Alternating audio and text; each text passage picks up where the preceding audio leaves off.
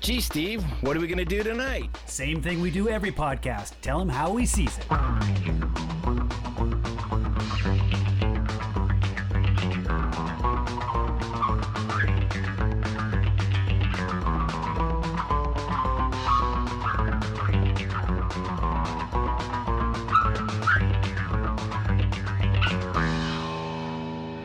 All right, here we go. It's How He Sees It, episode 51, MCU, Agents of S.H.I.E.L.D. Season 1.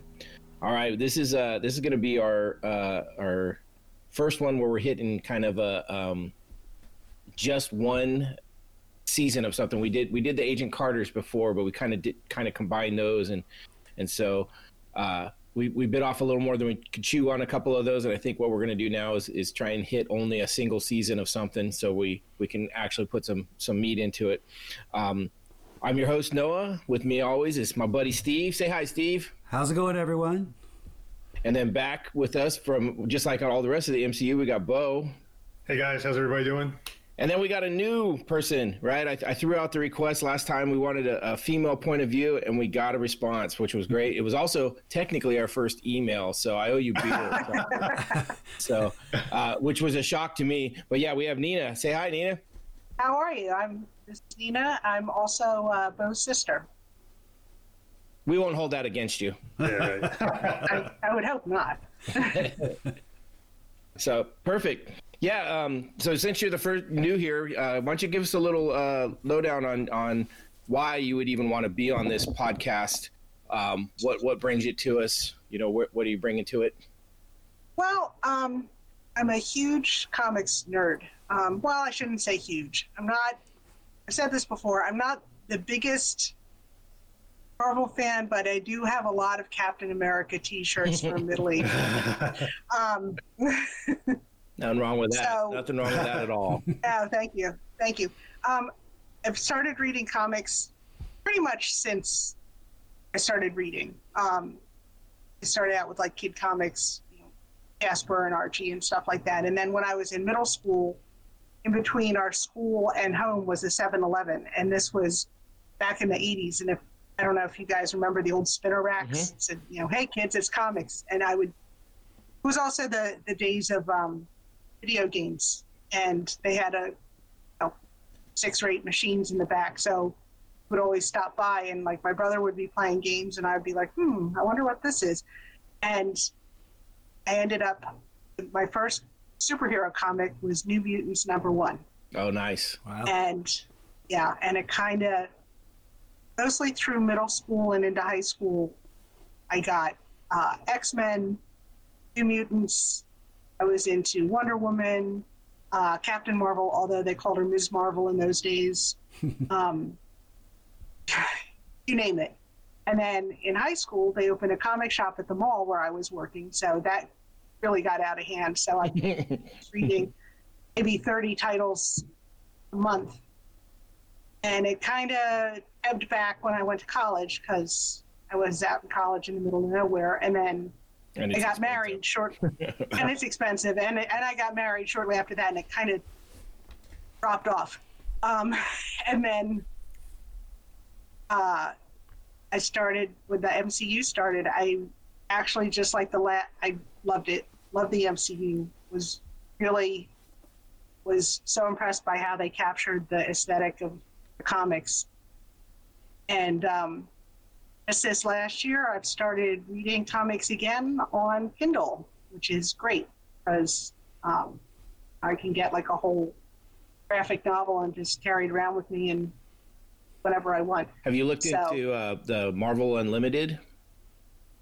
I have not. I have a 10-year-old daughter, so I don't want to take up that much time right now. Yeah. It's one of those things. I got that just a couple months ago. Finally, it was one of those ones. They had a special going. It was like $60 for the year, and it's literally so much. But I went back, and it's funny. I read probably the first 30 or 40 of the original New Mutants from back, like you said, you started with. Oh, wow.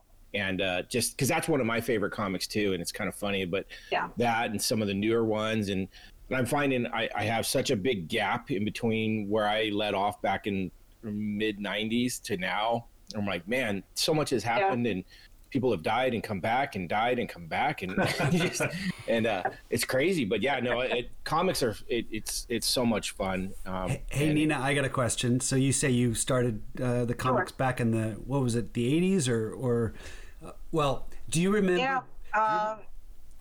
Do you remember back in the 70s the TV series? It was Shazam, followed by ISIS or something like that. Oh, yeah. But it was also Shazam was Captain Marvel. It was his name, and I'm still a little confused on how that all worked out, because you mentioned Miss Marvel, but I remember Captain Marvel being Shazam back in the 70s, and I think there was some sort of they had to sell off the character from one to another, and one company to another company. There's a rabbit hole. It's very confusing to me, but if you want to look it up on Wikipedia, it was DC started with Captain Marvel, and Marvel pretty much said, well, but we're Marvel.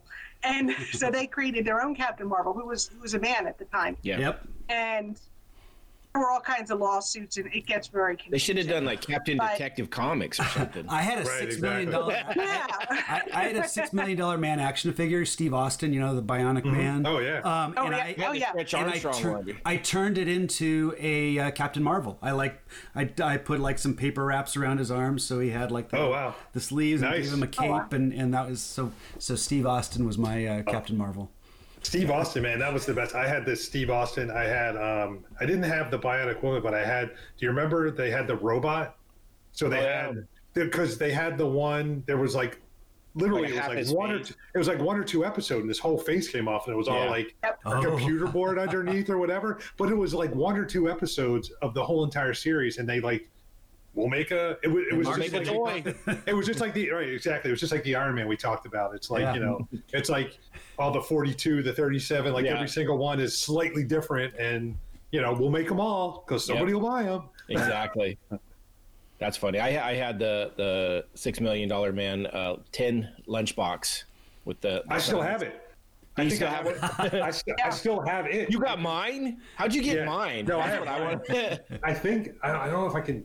Well, you guys keep talking. I'll see if I can find it. Hold on. Yeah, no, that was what I got into, and then along came G.I. Joe and all those other things. But yeah, I started reading comics in about 81, 82, which would have been about the time frame the New Mutants came out, because I remember starting with them real early. X-Men, Spider-Man was big for me. And it's just funny because I was a younger kid. I think it was 12, 11. Power Pack came out, and it was kids. Oh my! I remember. Yeah. I love Power Pack. Right? I've said, let's tangent here. When Disney Plus started announcing we're going to be doing all these shows, and it's like, and first it was like the obvious ones, WandaVision and Hawkeye and those, and then they started getting some more obscure, like they're going to do Moon Knight, which is going to be hilarious, and I kept saying they should do Power Pack because it's a kid's comic. Yeah. If nothing else, at least do it animated. I think it would be huge. Exactly. I went back and looked at the different comics they've had and who they've been involved with. They've been in battles with Thor, like not fighting Thor, but like side by side with Thor and like Silver Surfer and like these, like it's these four kids, and you're like, what? I always thought that was kind of cool. It was a great comic for that age group. Yep. I would love to if they brought that back. That was so great. That related to that was really funny with relating back to the MCU. I was not into any of the gang that are Avengers now. I occasionally would pick up Avengers just because you had to, because there would be crossovers with whatever I was reading. But it's funny when they said, "Oh, we're going to do Iron Man." And I'm like, "Iron Man? Right. Are you guys not Iron Man?" It turns out that was because they sold off all the cool ones early on. Well, they sold off the mutants. I shouldn't say cool ones. I should say the bestseller ones. Yeah, like Fantastic Four, Spider-Man. Hulk, Spider-Man, and X-Men are like their perennial bestsellers, and Avengers was kind of like where they put the characters that they were trying to bulk up. But if you look at it now, sales on Ant-Man. Who's killing the movies? Yeah. Right. Well, I think the first Iron Man was fantastic, and one of my regrets is I didn't go to the theater to see a lot of them because I didn't care for the comics. Right. Yeah. Like in the comics, I always thought Captain America was kind of a drip, and it's like he was in the comics. Love him in the movies. And Thor, same thing. Thor, I always thought, God, this comic. When I was reading them, it's like, God, these comics are dumb. Back then, the originals. Go ahead. Even Iron Man, they were kind of all really bad. Iron Man is like, it's like, comics already has a millionaire genius playboy, and his name is Bruce Wayne. And so, I was not into them, but I'll tell you, gotta hand it to Robert Downey Jr. and Chris Evans. They made them cool. And, Kevin Feige and the MCU and all those guys, they're super cool now. Yeah. No, they're killing it. Yeah, and the comics are kind of following that now. So the comics are more inspired by the movies these days, so they're getting better. I would slightly disagree with that. When I was back in the early 2000s, when I got back into comics, I started to read the Ultimate series, like the Ultimate Avengers, Ultimate Spider-Man. Oh, yeah. All that kind of stuff. So those really, in my opinion, those are, I think, the comics that, I won't say inspired it, but that, turning the characters cool again. I think they really did a good job of turning them cool.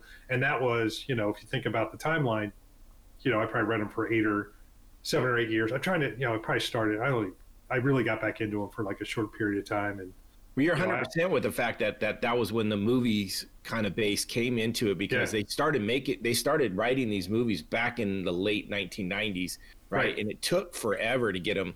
It took 12 years to get Iron Man done, the first Iron Man. Something like that. So that's why I think a lot of we're seeing now the stories are actually, they're just written differently and written better and more modern, and that's why I think they came out better. Yeah. All right. Well, before we get into this huge long season of 22 episodes of Marvel's Agents of S.H.I.E.L.D., right? Season 1, we're going to talk about what we're drinking. So, Nina, since you're the rookie here, we're going to let you go first. Okay. Well, since Tahiti plays so strongly into this season, I thought I'd do something tropical. And I don't know if you guys are Disney fans, but Disneyland has this drink called a Dole Whip, which is kind of like a pineapple ice cream. Yeah. And when the whole COVID thing started, they started putting their recipes online, and they put out, here's how you make your Dole Whips at home. And so it was a good excuse to try that. So it's a little ice cream, frozen pineapple juice. And to make it interesting, I threw in some white rum. So it is tasty. That's funny. That's how I made mine too. Not tonight, but I when that first came out, I was like, yeah, I got to try this. And I tried it without the rum first, and I was like, nah, this needs something more, and put some rum in it. I did coconut rum though. Oh, okay. I did. Go ahead. I'm not a big drinker, so most of the stuff I have is stuff I've either used for cooking or for like something specific for a party. So I don't have a huge liquor cabinet, so I kind of had to go with what I have. But coconut rum sounds good. That one's perfect. I like it. It's a good one to start off with. All right, Steve, we'll let you go next. Okay, well, mine actually has a tropical twist too. But I looked for a mixed drink. I found one called the Centipede, which nice. Yeah, I looked at the Centipede serum and tried to figure out if there was something I could do from that. And there's actually a cocktail called a Centipede. It has tropical rum as one of the ingredients, and also a vodka, like an orange vodka. And so throw that in a shaker, which is what I've done here. And then you add a little squirt Oh, squirt on top of soda. it. Yep. Nice. So, little floater. So that's my cocktail. I added a little agave syrup in here just because that reminded me of the centipede syrup, just the jar of agave. So I thought I'm going to. Well, that's probably the blood from Scorch that makes it so you don't blow up after drinking it. There you go. So this is a centipede with a little agave. So cheers. All right. Cheers. All right. What do you got there, Bo? Okay, so I was really stressing, and I didn't do the tropical tie-in. I was really kind of trying to figure out what to do. So I enlisted the internet, and I did some searches for Agents of Shield cocktails, and I found one. I found one called the Agent Coulson, and it's a play on the Devil's Advocate. And well, did you do the layered one? I tried, but I can't do the layered. Oh, look at you! At You're much better than mine. So it's listed on the we did the same drink. Is that what we did? Yes. So we did the same drink. So that's what I found. It shows up like a shot, and I looked at it. And I'm like, there is no way. I mean, there's so much cream in this thing. It's Kahlua on the bottom, heavy cream in the middle, and then just rum on top. It looks like an Oreo cookie on the bottom with the slaps. That's right, exactly. And I doubled the amount of rum because when I first did it, it was so thin you couldn't really tell about the layering. But here's it. I actually did more research on how to layer a drink than on what drink I was going to drink. So I tried to layer one on one of our ones not too long ago, and it just was not working very well. And so I did the same drink. I did the Agent Coulson, right? It called for coffee liqueur, which is, Kahlua, most people have, right? And then the cream. And then this is basically a White Russian, but you're putting rum instead of vodka. And one of my favorite, I love the blended White Russian. So I did the same thing, except for I threw some Sailor Jerry on there, right? Because Coulson's kind of spicy. He's a little Sailor. Yeah, right. There you go. So and military. So yeah, I did that, but I blended mine. And when I first took a sip, no, just just stirred it up. It's a butt kicker. The cream does not smooth out the no, it doesn't, because the rum is right on top, man. I'm 2 sipped in, and I think I've gotten no cream yet. So. Yeah, mine's mixed with the cream. Yours is still layered. Yours is layered, so you're going to get that first first drink first. But then on top of go ahead. No. On mine, I actually use my own. I made my own Kahlua, so we make our own Kahlua. Oh shit! It's actually pretty easy. It's a recipe from Kelly's dad, Kelly's grandfather. He used to make his own, and it's just brandy, coffee, basically simple syrup, and then you put basically Sanka, instant coffee. Like you put instant coffee in it. So, and you just boil it, and it's it's good. It's really good. So nice. Anyway, that's good because Kahlua is expensive, right? So it sounds like an easy way to do it. Yep. Well, I also added in a Mai Tai because of Tahiti. I figure I'm going with Agent Coulson. His big plot point in this is Tahiti, and I'm like, well, what do you think of when you're Tahiti tropical, right? What's the most tropical drink? The Mai Tai. Yep. So I instead of even getting a mix, I did this myself, and it was some pineapple juice, some orange juice, simple syrup. What were the alcohols I put in this? I think it has some rum. Coconut. I did a coconut rum. Yep. And some triple sec. Wow. And I might have added something else in there, but I'm not remembering. Doesn't it have something brown? Isn't there a brown? Oh, that's what Grand Marnier. Grand Marnier? Yeah. Grand Marnier. That's okay. an orange liqueur. Orange liqueur. Yeah, so we actually had that, and I'm like, well, sweet. So I threw some of that in there too. Yeah. That's what the other one was, and it's really good actually. I was like, man, this is good. Now I got to get through the Agent Coulson before I can get Tahiti though, because it's a butt kicker. But yeah, so there's not a lot of Agents of Shield drinks out there, so it was kind of one you had to think about it. Well, in his fantasy, there's that guy, the server that comes in. I think they've got some Mai Tais on there and maybe some... Well, that's kind of where I was going. And the other thing is like, man, I didn't pay enough attention early with like the first 15 episodes. I was like, I should be looking for drinks. Nothing. Nah, yeah, totally. And then I'm like, there's nothing in there. But I love the centipede aspect. That's awesome. That was a good call. And the Dole Whip. Yeah, that all works. And yeah, you found the same Agent Coulson. There's another one out there, but I couldn't read. It was like 7 or 8 ingredients, man. I looked at that one, and that's like, oh, forget about it, man. Yeah, and I could barely read it in the pictures I found. What the heck are they talking about? So yeah, for sure. Nice. All right. Well, you know what? The reason there's probably the reason there's probably not much drinking, I'm guessing, is because it's solely on ABC, like it's on network television, and it's not a movie, and they probably they have drinking games. There's tons of drinking. Oh, I'm sure there's drinking games. Yes, I'm sure there's drinking games. Anytime they say Phil or anytime they say AC, right? Because or what do they call? Oh, geez, what's Fitzgibbons? Fitzgibbons, or what's the Asian character's name? Oh, yeah. Anytime they call her the Calvary. Whenever they call her the Calvary, I'm sure there's a drink associated with that. Yeah, exactly. There's a ton of them. Night Gun. There's a bunch of them. So yeah, there's drinking games on every one of these, and I was like, man, but nobody's doing.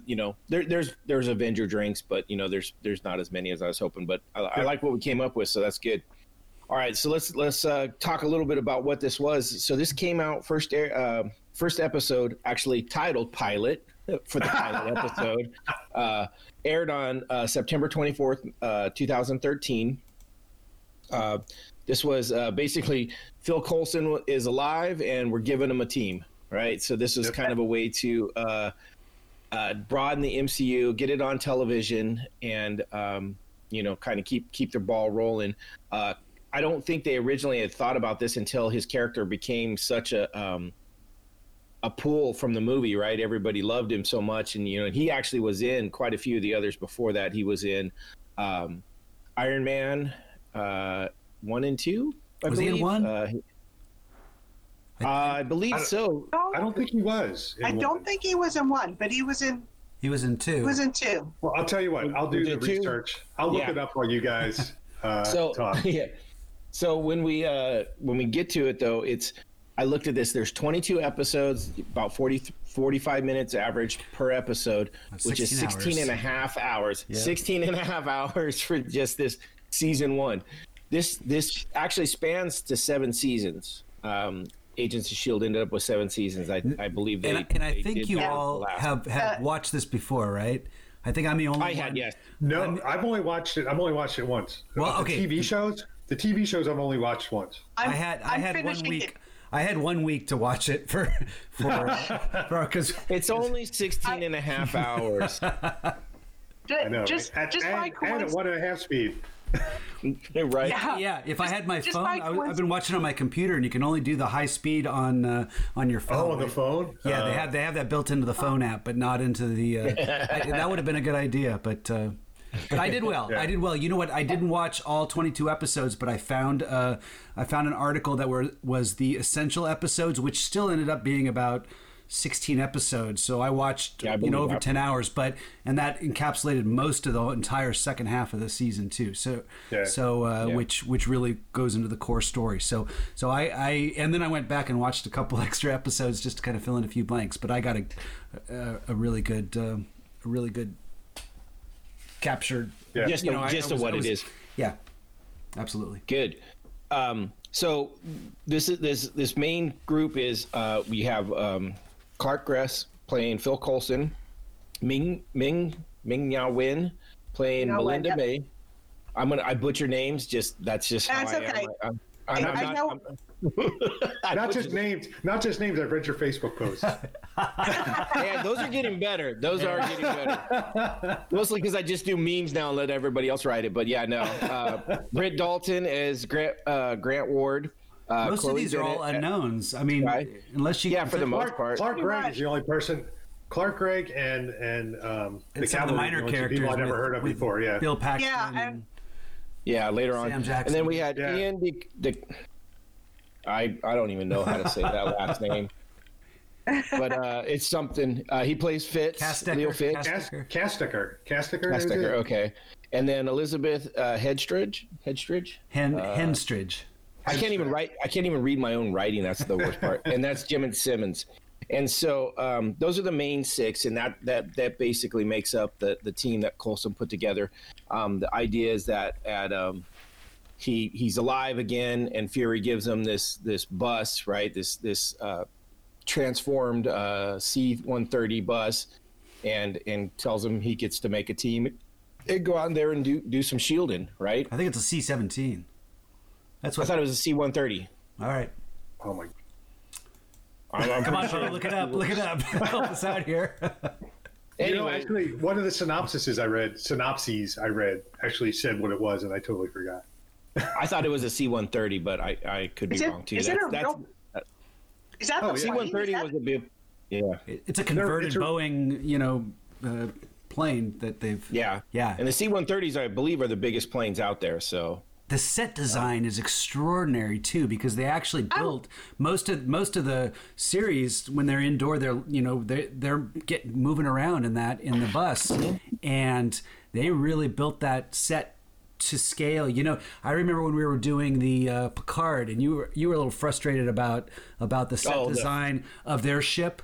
Whereas this one, it seems, especially if you watch the pilot and how they move through the bus, it's really effective, and they continue to revisit those sets throughout, so you really get a sense of how that space is utilized, which is nice. I loved it, and I love the fact that they beat it up and destroy it a couple times, and Fury comes in, he's like, "You've had this 6 days, and you've already destroyed it," and he's like, "Yeah, get it fixed, and no fish tank," and he's like, "Oh." Hey, I love how they have they got the SUV and Lola parked right at the tail there, just the whole time, and Lola, you don't touch Lola. Yeah, until the end when Lola comes to action, which is awesome. Right. Well, that was a cool part too.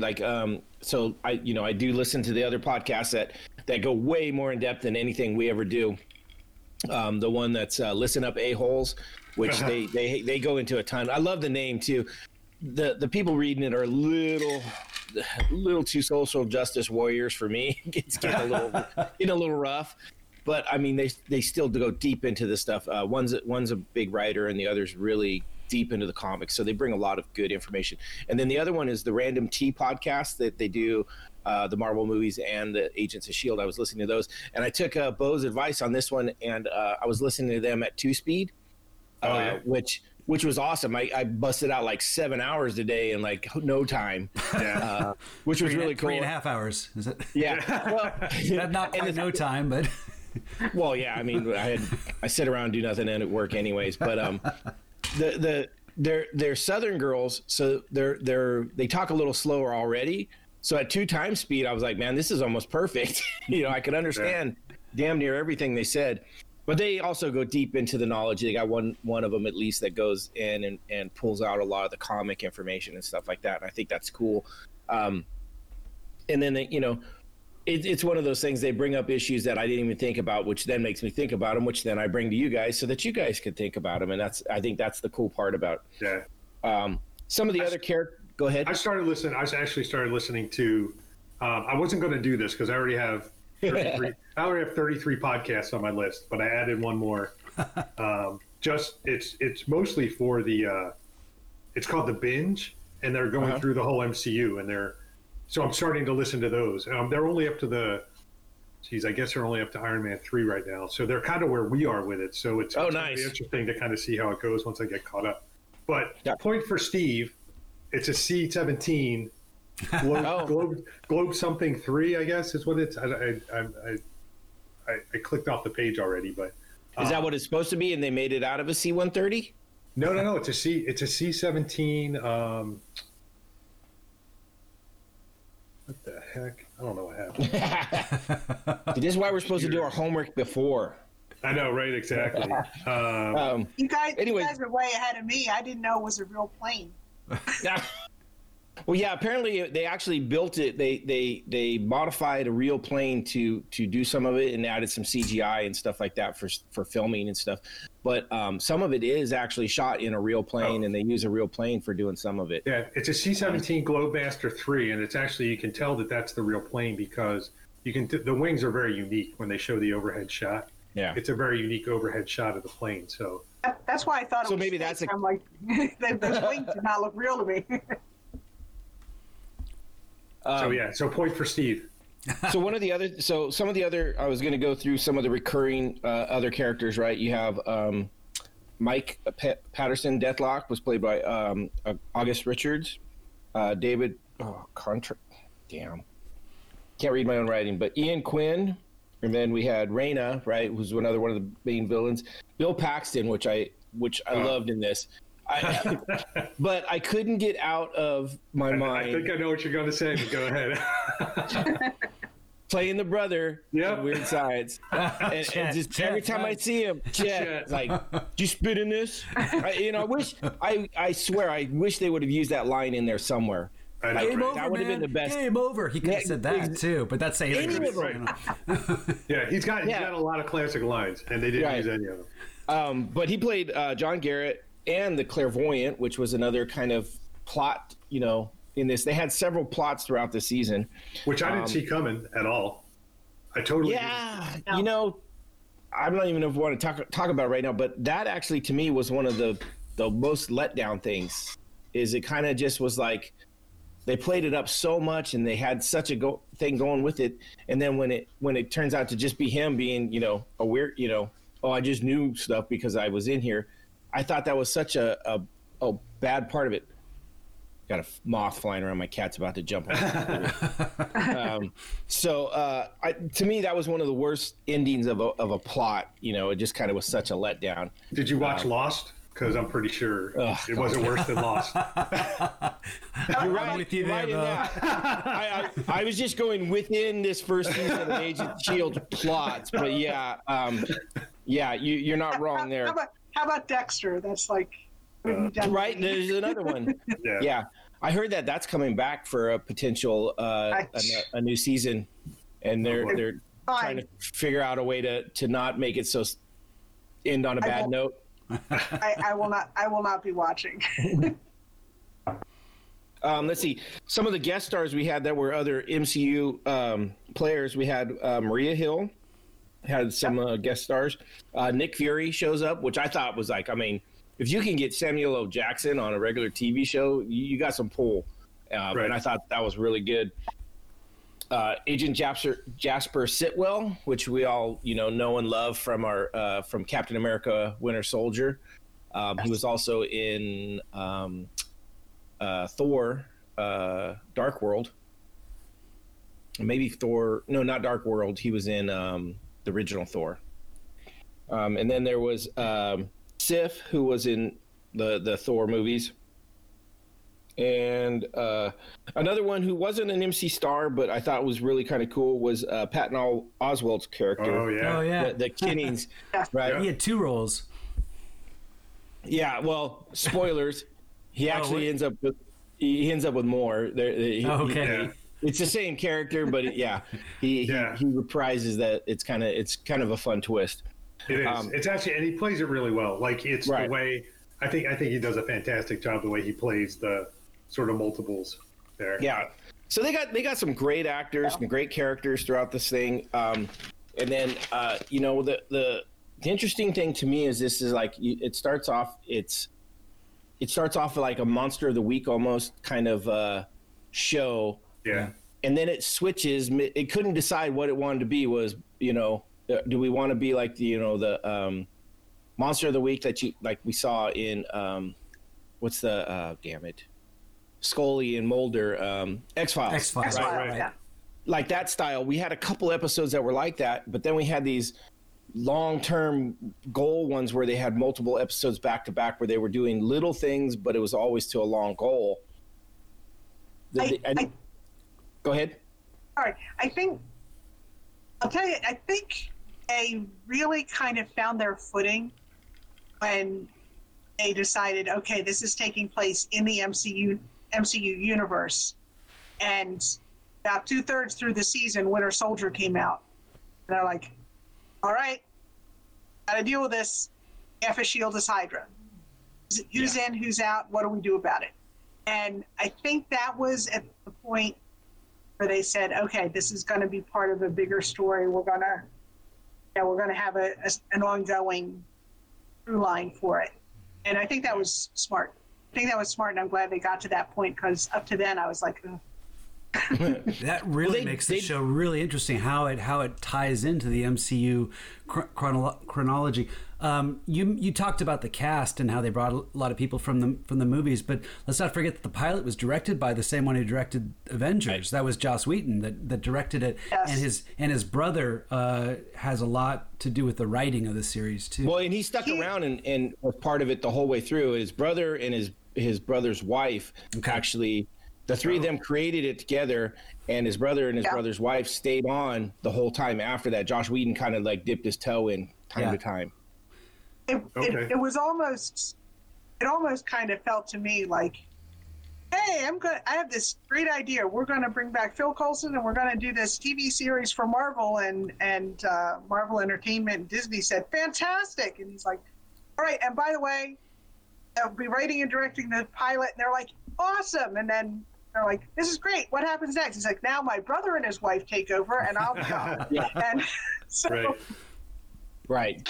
Well, I mean, all they had to do was not to put just do Jay Wilden, right? Instead of, you didn't know if it's Josh or Jed. Jay, yeah. Yes, exactly. Right, exactly. Just throw the J up there. But not to put them down, because I think they did a fine job. But I think I'm wondering if it was sold as more of a Whedon Brothers project in the beginning. So the interesting thing for me, and this kind of, like, I think it plays out a lot of this is we saw this a lot with Picard too. Different directors throughout, right? So you get these ups and downs in these episodes. There's not a consistent story. Like one episode is Monster of the Week, the next is story ranging, and I think that's really played out in the beginning, and it made it really rough. I think TV shows though kind of have to, when you're dealing with episodic television, especially on networks, kind of have to do that because you can't assume everyone's seen the very first episode. No, I actually wish I wish they would have went either just straight Monster of the Week the whole time. I actually enjoyed a lot of those, and I think they could have done a lot with that, and still would have been good. Especially where we get later on in some of these seasons, they're very episodical and continuous story running that, and it's not a great story. It's like, oh, I don't want to watch any more of that. But Monster of the Week, I would have loved, where it's like, oh, all of a sudden there's just another new guy with a power that we got to go deal with, or finding some, one of the episodes I really loved, and it kind of spanned over 2 or 3, but it really had its own little piece to it, was when they went after that staff that was broken from that Asgardian staff. And I love the fact that it delves into the MCU, right? It's touching on Thor and Asgard and stuff like that, but it's also away from it, and it's kind of Monster of the Week. Yeah. I will. Good. Well, sorry. I'm gonna. Go ahead. Go ahead. No, go ahead. I will say that in the first, in the early part of the season, when they were still doing like you say, Monster of the Week, I do think the Asgardian themed episodes were standouts for me. Like you said, the one with the staff, and also the one where Lady Sif comes in and has to fight Lorelei. I thought it was cheesy, but I enjoyed it. Right. Sorry, go ahead, Bill. No, I was going to say I like those kinds of shows that are kind of keep the same cast but have a different story every week. Like I think about Quantum Leap. Like Quantum Leap, same characters, same characters, different story every week. I love that show, and this wouldn't be the same thing, but it could be, with all the powers, you could always introduce, or what was the show, Sliders? Sliders was another show. Like with all the superpowers with all these people and everything they've done with the show, like over the course of I'm only in season, I think 3 right now, with everything that's kind of going on with that, like you could do just about anything. Yeah. Quite frankly. So have you guys ever watched Leverage? Oh, I love Leverage. Leverage is a perfect example of that, where it's the same basis kind of every week where they go and help, but it's a different story each time, and it's an hour long, and they get these great stories out that, and then they have little things that are bits and pieces that are a long story in it, but it's not the main gist. And it seems like in Netflix and streaming services, they put out these series, and it's almost introduced this idea of long elongated stories that kind of span different episodes, because I mean, this is ABC, and it does. You can tell at the beginning. I was originally going to do a drink called the A-Team. To me, this, because I was watching the beginning of the series and just reminded me of the A-Team. This is them. Yeah, exactly. And but when it kind of shifted into more of its more epic storyline, I shifted a little bit. But I think this succeeds in that it kind of does both. It's able to have the stories of the week while still keeping a really interesting story. But to your point, Noah, you mentioned if the story, if the kind of the long story that spans throughout doesn't connect, then it just becomes kind of a drag to watch. This one, I think it worked. But I know the feeling when they get into kind of the meaty stories that you're just not interested in. It's like, go back to the monster. I wrote down a little bit of the different plots that were in this. Right, we had the what happened to Coulson, right? The Project Tahiti. Yep. We had Centipede.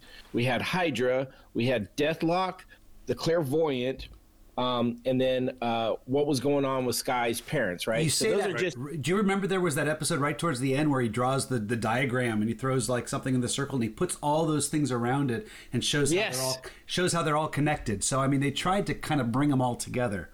That was actually that was an episode where that was after Hydra, and they had to go get the old Howling Commandos gear from Trip's grandpa. Right? That was actually that was a great episode because they're like, oh, okay, right, we're still these smart people, we're still these agents, but we don't have this backing, like how we're going to do this, and they went and like got all these antiques that were that light the that was great. Transistor radios and EMP, little buzzer. So I love that. That to me was some of that stuff was better than any of the Clairvoyant story. I really didn't care for the Project Tahiti, the whole thing with Coulson. It really was almost like, okay, we're dealing with it. Now I understood it was It got a little overplayed. I agree. Yeah, it was a big deal. I mean, I brought him back from the dead. Obviously, a big deal. Yeah. And the show wouldn't exist if it weren't for the Project Tahiti. But they definitely overplayed it a little bit, I think. I wish they would have I wish it wouldn't have been a big deal and more like sprinkled it in like little things, like more like slight curiosity, not over obsession. And I think it could have played out over 3 or 4 seasons where it wasn't like he's like, I want to know, but I'm not doing everything in my power to know kind of thing. I wish that would have been, I think that could have been better because I hated the episode where they were dealing with it directly. I sometimes wonder how far ahead they've written this stuff. It's like, I don't know if anyone thinks this, but I don't think there's any way that they had written in the fact that Ward turns, 3/4 of the way through the show. Oh, you don't think so? I don't think. Well, I mean, from episode 1, no. I think they decided to at some point. Maybe they did. I didn't look into it, but it's a question, and a lot of people. So the Random Tea podcast, the girls that are watching that, they're rewatching after they got through season 3. They watched through season 3, then they went back and they're podcasting each episode, and they're on the Hydra watch for Garrett and stuff like that, and things like that. And I partially agree with you, Steve, because I don't know how much they knew going into it, but it's also one of those things is I think there was something set up, and we'll see that later on in some of these seasons because I try not to spoil it, but I disagree. I think they knew from the beginning that Ward was going to be Hydra. Ward was a dick. Yeah, I think they knew that because I mean they start out like the very first episode. They're like, oh, he's the top of his class. He's the wunderkind. He's so here's my main talented problem. SHIELD agent ever, and so. And I know they did, and I agree with you. They probably knew from the get-go because the movie was filming before the series ever started. Yeah. So they probably knew. But here's my biggest problem with the whole storyline, and this goes back into Captain America: Winter Soldier. There's no fucking way that they would have been able to hide Hydra that well that they had that many people. You can't keep a secret that deep, right? And it's like, so how many people really knew? How many? I have a heart. I mean, it works for what they did, and it's a great story. And if you don't look too deep into it and just ride the surface, it's fun. But I kind of disagree. I think they could because there's in our current society there are secret organizations not super secret, and they're certainly not super criminals like this. But if you think about, I don't know, think about the Masons, right? Like, there's Masons kind of all around, and you don't know if they're Masons unless but not everybody's work. Okay, so say you worked at a company that had 1,000 architects, right? Okay. And half those people, they did all their work in crayons, but they hid it. You know, it would come out. You know what I mean? We talked about this a little bit with Winter Soldier. Remember, who's Robert Redford's character? I liked how they portrayed. I liked how they, even though he was kind of the head of Hydra, I guess you'd say at the time, but I liked how they played. Where he had reasoning for what he was doing, and it wasn't all about Hail Hydra, some Nazi. Well, that's even Grant Ward never really says he bought all the way into the Hail Hydra. Right, sure, and they explored his character. I thought that was a little bit more interesting to me when it's kind of this kind of silly cult.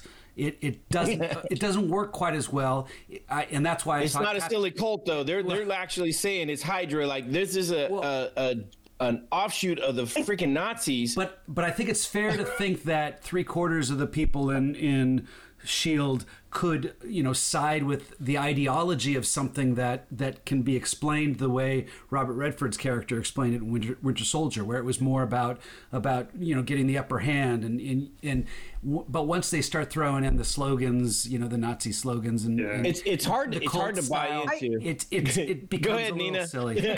Just jump in there. Yep.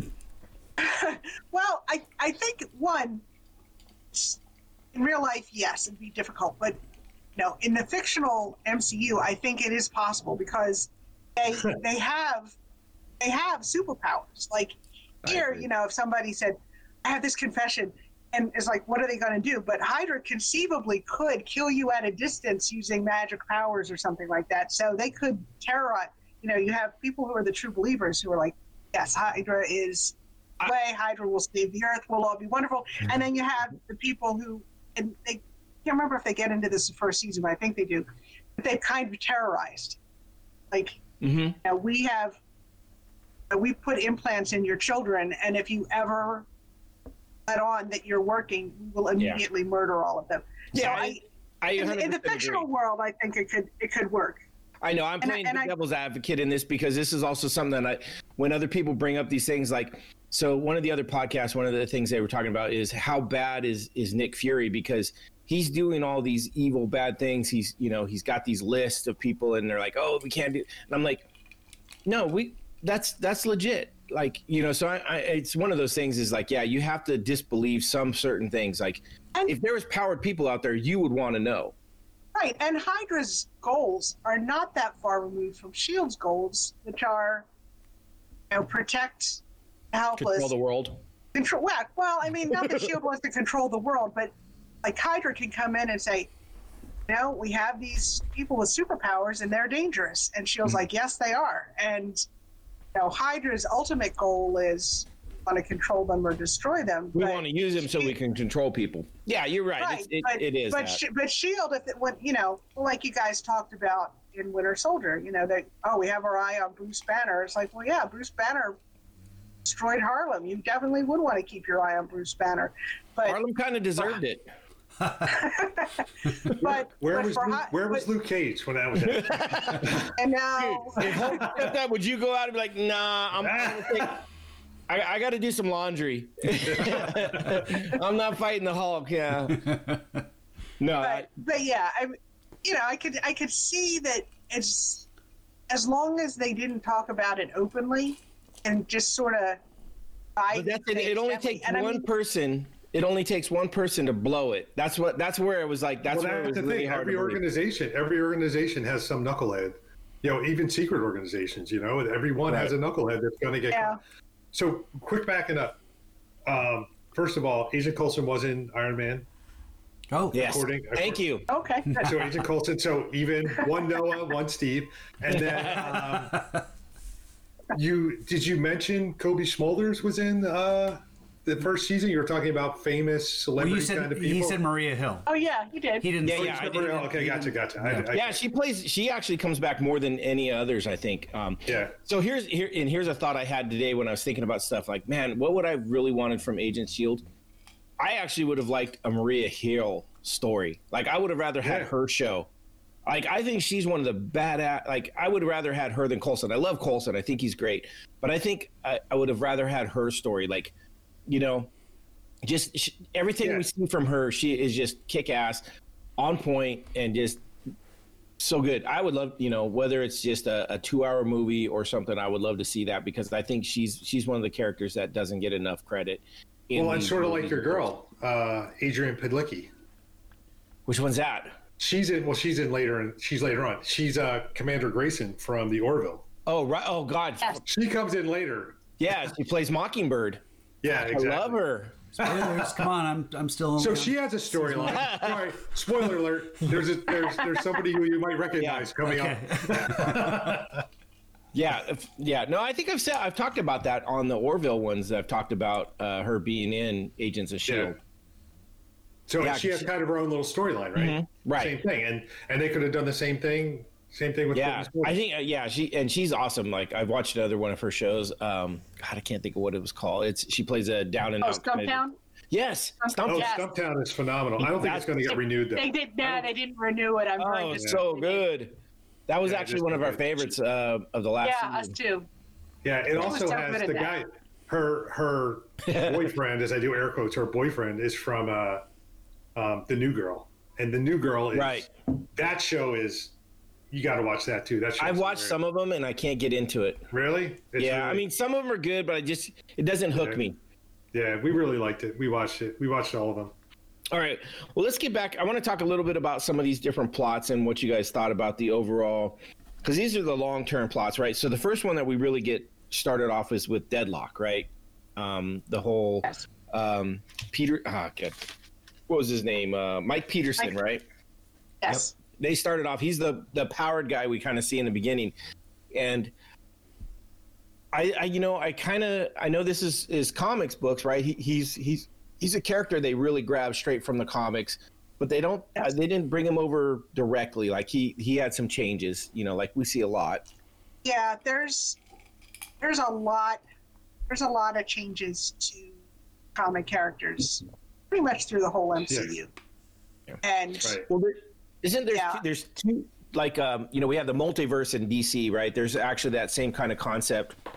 From what I understand, the 616 is the standard Marvel universe. That's the main Marvel storyline, kind of going back. And the MCU is like a 9994 or some crazy number like that. They're all numbered. It's crazy. Yeah. Go ahead. Oh, sorry. I mean, MCU is obviously heavily influenced by, like you said, 616 and a lot of the backstories, but also Ultimates and various things. And some stuff they just kind of made up, which is fine. I don't have a problem with it. But, I mean, I know Disney, when they bought Marvel, got the rights to something like 30,000 characters. Yeah. Like every mutant that appeared in one issue of X-Men back in the 70s, they got. So I think some of them they put in because they're recognizable, or the comic fans like them, where they have cool powers. Little Easter eggs for people to kind of like, hey. Yeah. But I think they also want to be more independent. Okay. So Deathlock, right, he comes in, Peterson, and he's he's really tied to Skye. You know, she really has this connection with him. They go through a lot. You know, he's trying to be the good dad. It's got a really good heart-wrenching story to it. Like, he's trying to be a hero. Like, he actually is part of S.H.I.E.L.D. at one point. He's in their training course. You know, he's pushing the bulldozer across the field, and he asked him, you know, hey, did I beat Captain America's time? And they're like, nah, not really. You're close, but you're still JV, right? Kind of thing. And I loved all that. I didn't like so much when he became Deathlock and he became more robot-like. It just, like, Yeah. I understand what they were trying to do with the character, but it fell flat with me. It was like he wasn't that much of a robot that he would just go that stiff. And I think, and I don't know if that's acting or directing or story or what, but it kind of fell flat to me when that happened. And it sucks because he's a great character. He's a great actor. And it's funny. I listened to a podcast today that's actually from the lady that plays Gemma Simmons. And they're going back, and this just started like in October, so they're just in the beginning of it. She's going back and doing rewatches live on like YouTube and things like that with other actors and stuff like that. And I watched the pilot episode, and he was on it, and they were talking, and it's kind of funny. It's really cool. Yeah, it's kind of an interesting podcast where they're actually going back, like real, like you could almost catch up and be with them like as they do them now. Oh wow! And so. They were talking about how it reminded me of how cool he was in the beginning. And then I remember watching the last 2 episodes. I'm like, fuck, he's kind of lame now. He does. Yeah. His character does fall off quite a bit. I mean, I agree with that. It's, it was, if I'm remembering it right, he definitely had a lot of interest in the beginning. But yeah, once he kind of switched over, it was like. He went dead fish. Yeah. Well, the story doesn't develop. It's just kind of a one note. Okay, he's not going to do anything until his son is free. Yep. I kind of got the feeling they weren't sure what to do with him. Like they kept bringing him back, and it's like, why is he here? Well, I mean, he plays a big they just integral brought part. him to bring him. I think he was there tied into the centipede, and the problem was that he went full robot towards the end, and I don't know, like. He had lost his leg. It was after the whole episode where they were trading Coulson for his son, and the truck blew up, and so they made it like he lost his humanity essentially. But he's still like he's talking to Sky at one point, and he's like, "No, I'm not going to hurt you. I'm going to hurt him," kind of thing. So he's still in there, but it was just like too robotic for me, and I was like, it sucks because it had such potential at that point. And I just wanted to see what you guys thought. And maybe they knew it goes back to kind of what Steve was talking about. Like, did they know that they were going to kill him anyway? So it's like, we'll just kind of use him for this role, and we'll use him in this, knowing that, we don't have to develop him so greatly. And, we'll just kind of use him for this one thing, and then we'll kind of throw him away because, he sprinkled in all the way through, like, right. But I mean, if they knew he was going to die, you could just sprinkle them in for whatever. And, it's like Nina said, they have 30,000 characters or whatever, right. So they can kind of do whatever they want. Yeah, no, I mean, it was one of those things. Like, to me, it's like I saw that as a bigger potential storyline. That to me was like the monster of the week, where I thought, dealing with the comic book nerd in me and that geeky little kid was like, I want to see powered people every week and dealing with them. I want to see them. We got that a little bit with Scorch later on, where they dealt with him. I wanted to see that every week. I kind of got the feeling, and I think when they started the show and they said, okay, it's going to be Coulson and these five other people, it was kind of like, let's look at like the worker bees in S.H.I.E.L.D., the day-to-day people who didn't have any powers, who just kind of do all the grunt work and, occasionally have to lasso in a superpower person. And I think the whole show at some point was like, yeah, but people want to see superpowered people, good guys too. So you ended up, not to give too much away, but they started to bring in more superpowered characters into the team. Yeah, I don't think they knew what they were doing when they first started, and they changed their mind like halfway through each episode sometimes. We do see that. It was right on the tip of my. Talking about grunt work, right? Like, so right after it's the tie-in from the Thor Dark World, they're there doing the cleanup in London. Yeah. Right. It starts off that episode right after that was released, and they're doing the cleanup, and that is what a S.H.I.E.L.D. team would be doing, is the control and cleanup and stuff like that. And we saw that in the episode, the Fitz, where the T'Chari, I don't know, Yeah, the helmet with the guys that were blowing up and Right. and stuff. So I love the fact that they were tying all that stuff in, and that to me was the good Monster of the Week type stuff. And I Yeah, don't but know. that's not. Yeah. But that's not sustainable. Like, you know. Oh God, I think it could be though. If you had a Monster of the Week, it might be sustainable. But if you just had like, here's the behind the scenes people that clean up or do all that kind of stuff after it's all done, like. Well, but what I mean by Monster, It's like watching Barney Miller. Yeah. It's like, it's been there, done that kind of a thing. I watched that, but I have too. I loved it, but I mean, but watch Monster, Barney Miller 2020. I don't know, man. Maybe, but I'm thinking Monster of the Week type stuff. Like we had Absorbing Man later on, right? Like they don't have to capture him every time. They just are there enough to stop them, like the comics, right? They don't capture him every time. It could be, and you run through these different powered people. Like, I mean, we got a little bit of that after they broke some of these guys out of the what do they call it? The fridge. Yeah.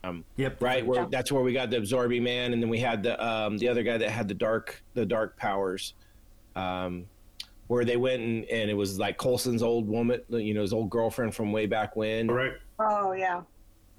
Those were the ones that kind of the Monster of the Week. Now that's an interesting thing. I heard them talking about. I can't remember who I heard talking to. I think it was the Listen Up A-holes talking about that guy specifically, and his power is very similar to Cloak and Dagger. I don't know if you guys have gotten to that. Haven't yet. gotten that far yet. Or I've know not, anything about Cloak and Dagger. Oh my read God. the comics actually, so I know. Yeah. So they were he was geeking out totally about his power, which is supposed to be the same as Cloak's, which is the dark power and stuff like that. And you're like, man, if they could have got into deep onto that, it would, he was just totally geeking out, which I was geeking out right along with him because that was one of my favorite comics growing up.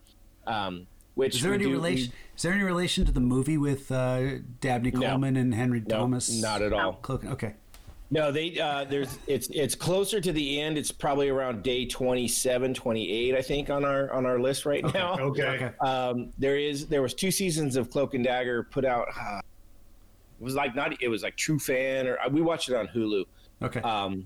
And so it real cool, really, really good as far as like they're almost that Netflix style, not normal network TV, more like Netflix kind of mini series, and it was really good. Anyways, geeked out about enough That'll of be that. Episode 14, just so every know. Is that what it is? Okay. I knew it was later on. Yeah, I'm looking forward to that one again because it's a very interesting one because it's much of the beginning. It's not the Monster of the Week at all. It's very much a 10-hour movie spread out over episodes, kind of like Daredevil and stuff like that. Yeah. All right, cool. All right, so we talked about Deathlock because he was the first part. We talked a little bit about Project Tahiti, and then Centipede. Right, that's another big plot point in this, and it really starts in the beginning because we start with Deathlock. Essentially, he's part of that Centipede, but it also goes into that clairvoyant. I mean, they kind of wove these things together. Yeah. Essentially, they're individual plot points, but they're also woven together plot points, which I kind of like that they did that. That it made it, to me, it made it a little bit more palatable than having so many like things going.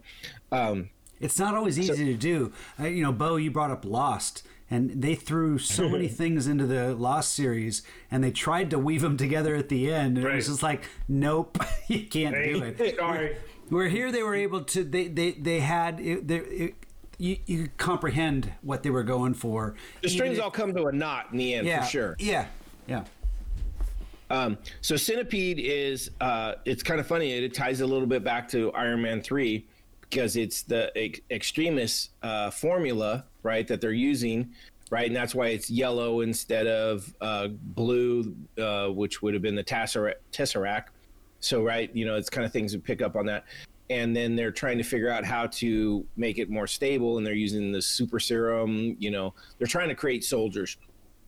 So it's another take on the Iron Man 3 Extremis aspect. And I kind of liked what they did. I don't think they touched on it enough, essentially. Like, it was always there, but it wasn't like... I think it fell flat on they didn't they gave us a little bit to nibble on, but nothing to bite on and nothing to chew on. And so I was a little bit disappointed in that. And this is where we get Raina, who she's one of our villains, but it's weird the way she plays. Like you don't. She's a high level mastermind villain, but you don't. She's more like an admin assistant in this at the beginning. Is she the woman in the flower dress, or is that? Yes. That's her.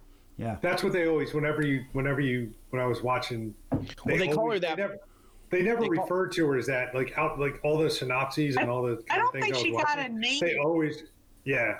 I don't think she got a name until later. Yeah, she was like in 3 episodes before she ever got a real name. Yeah. And I, it's funny because like she had such a powerful position as a villain, but I didn't buy any of it. Like I didn't feel threatened by her at all. And it was just this is funny because in the other podcast I'm listening to, they fucking can't stop raving about her. They think, that's the same thing. The synopsis they talk. I mean, she's always a major, no matter how long the synopsis is, whether it's a 5 or 10 minute one or whether it's 25 minutes or whatever. She always comes up. She always plays a major part. And I honestly, until I started, kind of going back and kind of studying up for tonight, I don't remember really her character to a great degree at all either. Yeah.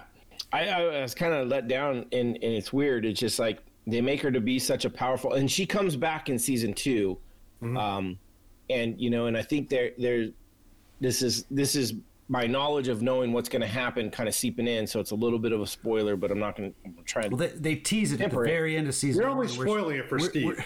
Where she brings, so and any of our listeners that haven't watched them. That's right. That's true. Any of our listeners. That's what I'm saying. What I know is that at the very end of season 1, she brings the photograph of Skye to the bloody father, her father, to Skye's father. He's got a dripping hand. So what it is she's trying to get an answer to something, right? And she was going through all these things to try and get this answer. And it plays into next season, which we get way more into the powered people, like we talked about earlier. They kind of get their groove in season 2 and season 3 are much better than season 1. Well, that's exciting because I enjoyed season 1, so or at least I. Yeah. The last half of season 1 is like kind of season 2 and 3, but I think they even get better. I think they get some better characters, and I think they really kind of roll out a lot better. Then it it gets bad, and like, and I think it's season 5 that it just like, ugh. But it's still going, right? They had season 7. It just ended. I think season 7 is the last season, right? Yeah, and I haven't watched that one, and I'll wait till we do it for legit for this. Okay. And season 6 and season. Yeah. The last 2 seasons. That white rum's hitting you. She got Dole Whip. The last 2 seasons are also half and no, you don't have season 7. Oh, they are? Oh, thank you don't God. have season 7. 13 episodes. I love me some Marvel, but I love me some half-season Marvel. Yes. It works better that way, I think. I do too. You don't have season 7 on our podcast breakdown, so you won't be able to watch it. We'll put it on there. It'll be like what are we at? 30 now? 30 days? 40? Yeah. Right. I'll tell you what. It's 23. I mean, I know they're doing it for network television. They have to get the whole season in. They, it's once it's on ABC or whatever. I mean, it's 23 episodes is a lot. It's a mouthful. And Agent Carter did half season. Yeah, yes. But that's true. But you know what? I could not. And was Agent Carter on ABC too? It was on the network. Yes. Okay. But here's the thing: they were in the off season. They were a summer show. Yeah. So that was one of the things. I can't remember which one of the podcasts brought it up. They were talking about what would have been so much better is if they would have done these half seasons or in the summer story breaks. No. They could have done a 23 season, but like had an 8 episode mini season inside, and then it shifts, and then it becomes another 8 episodes. That's a story. These little stories in a big long. Don't they start to do that in season 3? Because when I look, they do. When I look at the synopsis of season 3, they don't list, at least the one I'm looking at. I'm going off of. Sorry, no, I'm not using your master list, but I stole it from someone else. Right. So the one I'm going off of, it's they don't say like episode 1 to 12 or 13 to 17 or whatever it is. It's like they all have names. Yeah. So it's like they all the sort of mini sort of pockets. Yeah, they do that, and they talked about this, and I think that makes it better because it kind of breaks it down like a movie essentially, and it's like, here's this story, we're going to do it over these 6 to 8 weeks, and I think it comes out better, and that's what season 1 has a falling out of is like it couldn't decide if it wanted to be that or if it wanted to be Monster of the Week or if it wanted to. It kind of jumped in. I almost wish they could do both because I like the idea of the Monster of the Week. I think it could be really cool. So let me ask you this: I think both is fair. I think they're trying to do both. Yeah. Could you guys see? Sorry, go ahead, Noah. As I say, they're trying to do both, and I think that's what actually messes it up because they got their feet in both buckets, and not committing to each other. So it's kind of like you got to commit to one or the other, you know. Mm-hmm. If they commit to one, then the people that love that will go with that. Where you got committing to both, you kind of got both people falling off, and that's what actually happened. I disagree. I think it's better. I think it's better to well, you can disagree because that's how you see it, but I disagree with you. But no, the people spoke because it had one of the highest rating viewership in its first episode, and then it fell off drastically. Agents of S.H.I.E.L.D. It blew people away. But by the 4th episode, it had dropped down to the point where it's I don't know if we're getting a second season out of this. But after Captain America came out, the viewership shot back up. Yeah. So it was one of those things. It really shot itself in the foot, I think, by not being able to pick or choose what it wanted to do. Right. Well, I'll tell you this. Watching it, this is not typical, but this is like a sort of like textbook binge watch kind of a show. It's I could not imagine week to week. Like I can't wait for Thursday night. Here comes Thursday night. Here comes Agents of S.H.I.E.L.D. You're not going to run away from everything that's going on like you used to do with Buffy? Right. Exactly. I'd love to hang out with you guys and go to your wedding, but Buffy's on in 20 minutes. I got to get home. I think it was quite like that. Well, they're doing that with Mandalorian right now. It's every week. It's still kind of a streaming series, but you got to wait week to week if you want to watch it. Netflix is starting to do that with some series too, and I hate it. I hate it. And you know what though? Instant gratification. It's 2020. I want to see it all. See when Mandalorian did that last year.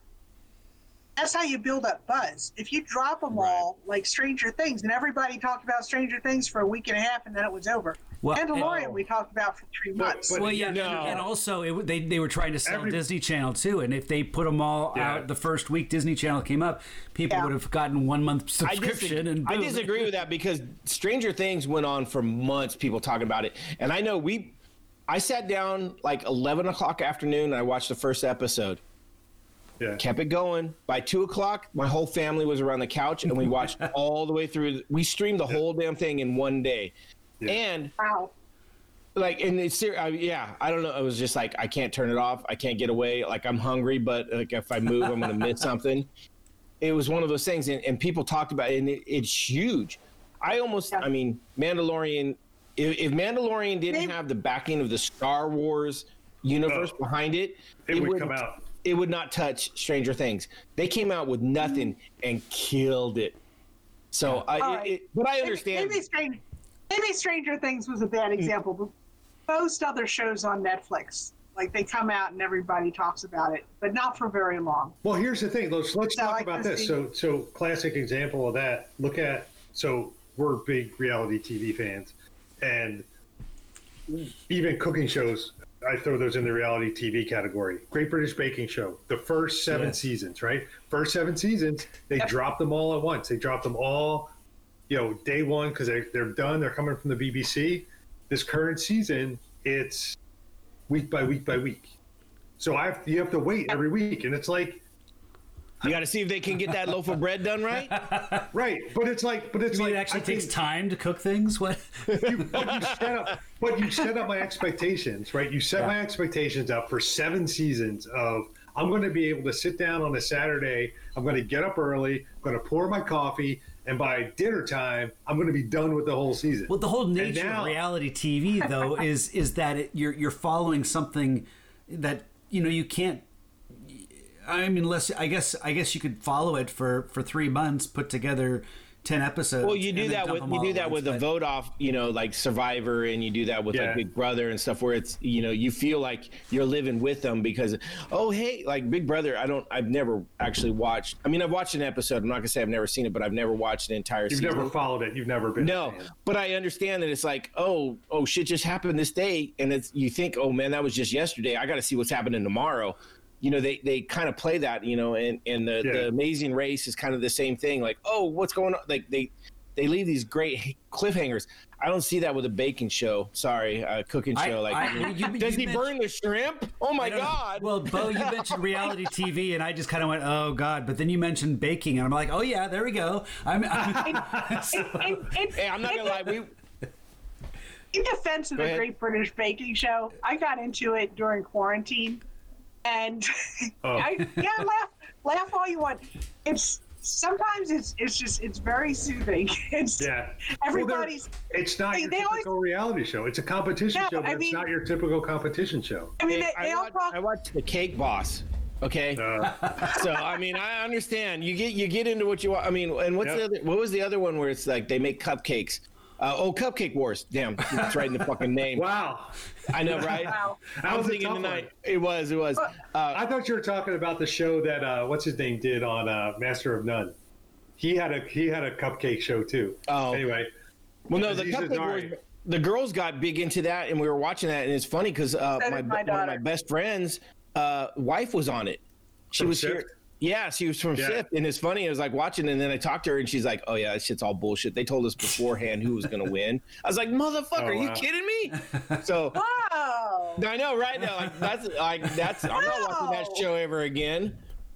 But it's kind of funny, and well, I actually another tangent.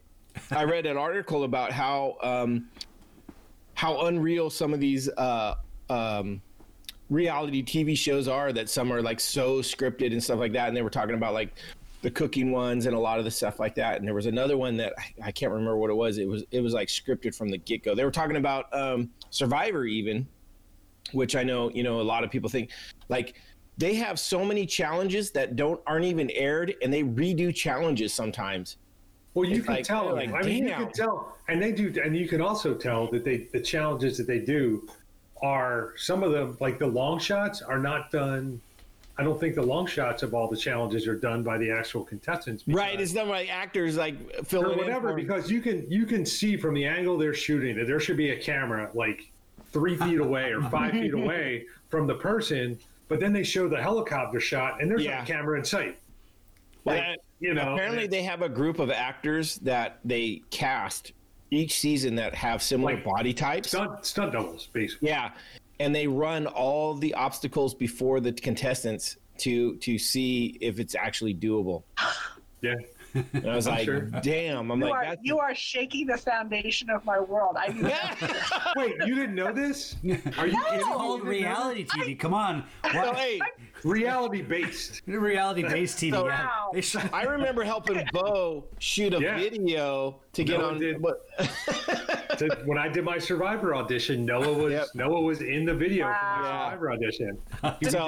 We did a little swordplay. Yes. So, I mean, I'm with you guys. I was not deeply into those shows, but I didn't think they were that fake. They're entertainment. That's all it is. Yeah, it's like everything else. Once you turn on that TV, you have to have that willing suspension of disbelief, and you can't think for a minute that there's not somebody just trying to get ratings. MCU, absolutely. Right, you got to have that disbelief. Okay, so I want to talk about a little bit of this. So, on the two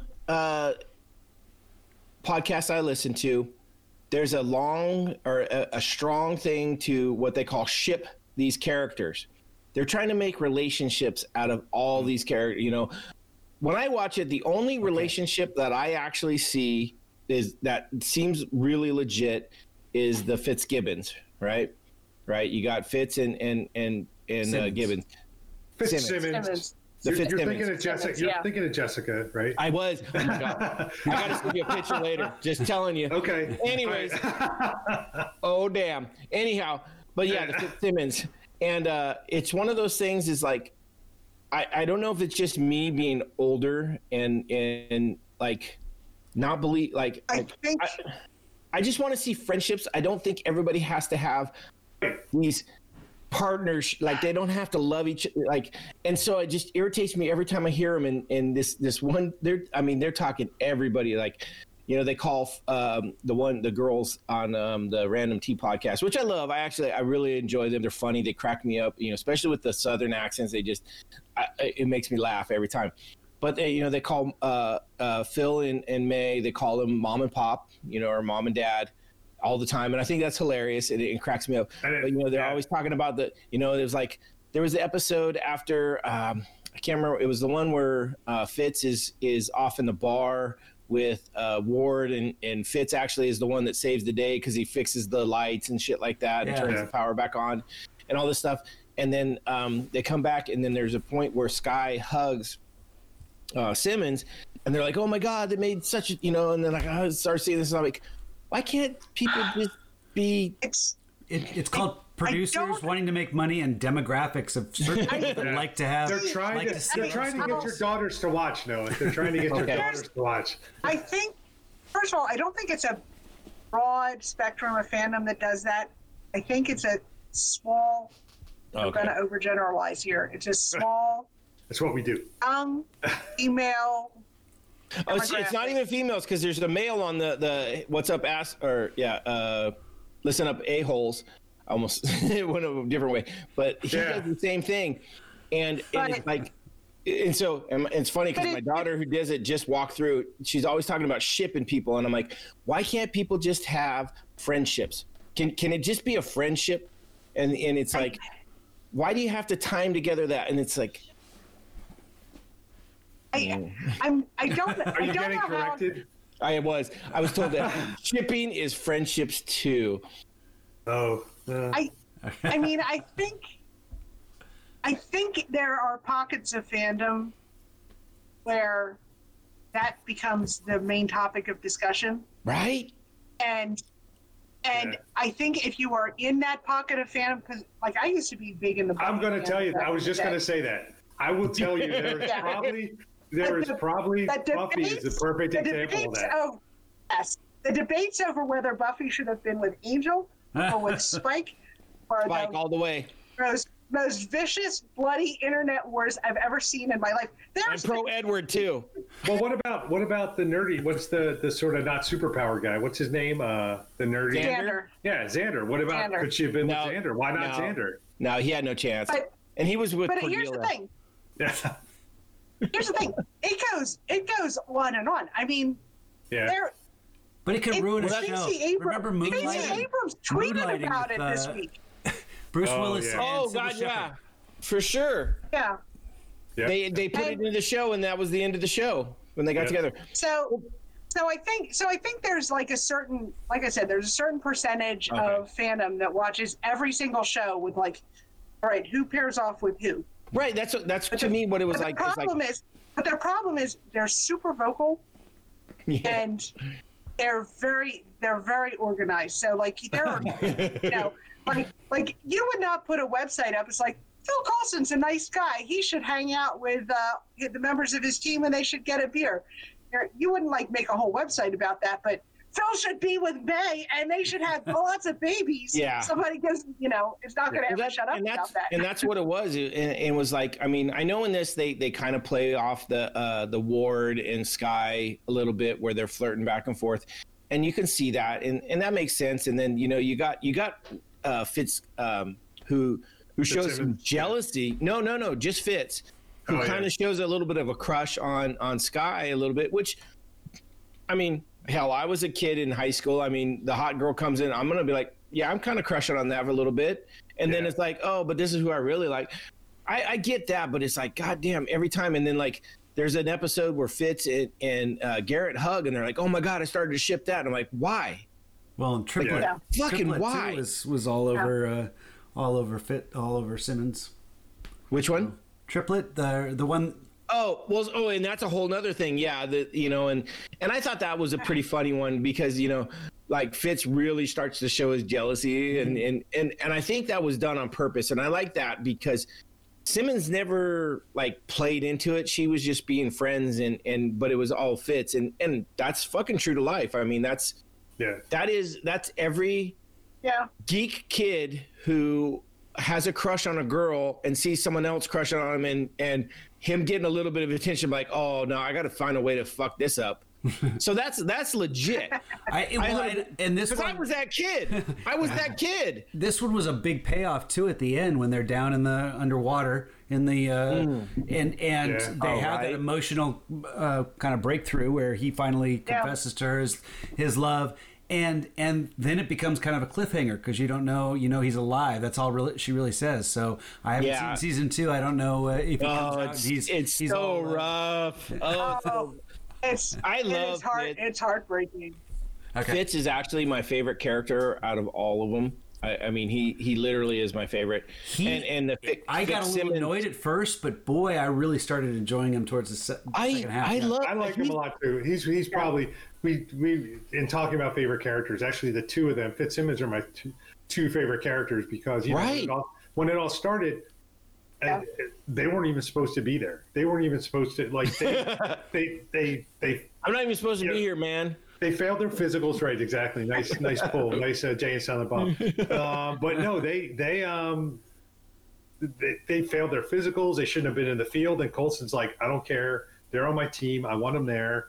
And they're their tech support, right? And they're great. I mean, I love the beginning where he's got the night gun and they're talking about it, and he's like, "Oh, we're gonna call this night gun," and like, yeah, I don't know, and it just their banter by far is the best writing and acting, I think, of the entire season. Well, it's spoiler alert. I forget if it was first season or second season, so I don't know if I'm spoiling alert or not. But what season do they go back to the academy? It's first season. Yeah, where they do where they talk they talk at the announcement speech, and the guys with the cold and they go right and they right. So when that all happens, they go back and they're like superstars. They're like, oh my gosh, it's Fitz and Simmons, and it's This is funny. So like if you look at that, and this gives them some great background and some deep dive into their personalities and stuff. They essentially graduated college as freshmen. Right. If you think about the academy as like a 4-year academy, they went for 1 year and killed it and were out on the field. That's how they're superstars. Right. They're the supreme nerds. They're the LeBron James of fucking science. Right. So they killed it in the fact that, and so, they go back and everybody's like, oh, fuck, Fitzgerald. And so, that's what it was. They talk about that. Like they were only there for 1 year. And I love the fact that they're, they get back on the bus and they're talking about fucking pranks and shit like that. Cause I didn't go to college I did go to college right out of high school, but it was a fucking joke. But I was in the Coast Guard, and you go to a boat and it's kind of the same thing. If you're the new guy, you get fucking picked on. And it's that same kind of thing. You fuck with the new guy, and it's so much fun. And so they didn't get to live that because they never got the chance to get in that second year where they're out of that. So they wanted to do it to Sky. And to me, that was so cool. And it brought so much, more rounding out of their characters and stuff like that. They by far are the best characters in the entire first season. Say except Coulson. Coulson's a great character, but he's like the sort of like drawing blank on words. But if it weren't for him, there wouldn't be a series. Like if it weren't for him, Coulson. Take everything from Coulson's previous to that, right? Take everything out of the movies and tell me he's a better character than them just in that series. And I'm gonna call you out on it. No, I mean I see your point. I mean I definitely see your point. He has a but that's like saying in. But that's like saying, I mean, that's one of those things where, it's like saying Jimmy Olsen's a better character than Superman, right? You wouldn't have it. You wouldn't have him if you didn't have Superman. Yeah, think of it this way: it's like you can't take away all that other stuff. Like that's right. It's impossible to do that. Like if you could take that away, it's like when you talk about like I'm going to go back to this one. You know, it's always this thing in fantasy football. It's like the running back had 20 carries, and one of them was an 80-yard touchdown. So that's 14 points. The other three were 1 yard. The other three were 1 yard runs. So if you think about it, it's like, okay, so he would have had 19 points if it weren't for that touchdown run. Right. But he had that touchdown run. Right. So you can't say, what if Agent Coulson didn't have all that other stuff? Because he did. So you can't take that away from it. So you're saying Coulson is a Travis Henry? Coulson is the Travis Henry. That goes way back to when fantasy football back in like early 2000s. Late 90s, early 2000s. Yep. So yeah, I agree with you, but I think if in the series alone, I think that the scenes with them are much more important. If you take new characters only, if you take the characters that were developed just for this show, they are far and away the best characters. Yeah. I think they're the comic relief. They're like the Laurel and Hardy. They're much more engaging because of that. May is an interesting character, but she's complicated and she's secretive, so the writing has to be a little bit more subtle, and I think they nail some of her character in subtle ways, but it's not going to carry a show. Right. Also, May is great in what she does. She is she's the muscle.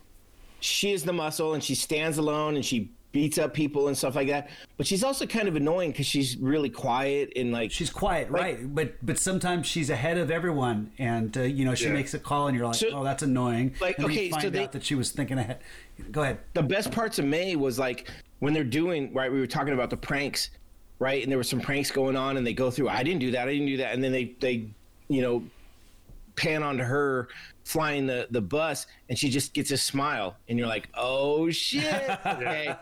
That was, to me, that's the best part, and I wish they would have had more of that, but there's just too much of her where she's just too much of a hard ass. And I understand that's her character, right? And it gets better later on, but she has such a hard shell to crack in the first season. It's hard to like her at the level you do a Fitzgibbons, right? And then you got good. I was gonna say you got Garrett, who's just a douche and a dick. He's just that overpowering male, like hyper, what's the alpha male type personality that you're like, you're just a dick. I don't like you at all either. And he doesn't break really through that. He doesn't break through it at all. Maybe there's some small little parts where he kind of bonds with Skye, and he bonds with Garrett Fitz a little bit. You're talking Garrett or Ward? Garrett. Okay. Ward. Sorry, Ward. Okay. Ward. I was looking at the character list. I'm like, who's Garrett? Garrett's, I gotta find it. Hey, I'm almost done with my Mai Tai, so I meant bought me another drink. She's expecting this to be another 3-hour episode.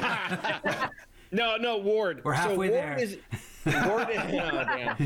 Ward is one of those characters where you don't like him and you're not supposed to. I think he's that toxic masculinity. I can't say masculinity. That one, and he just there's times when he works, but there's times where he just does it, and it's like, ugh. So I don't know. And he's one of the ones, and he's also like, I'm trying to remember at least.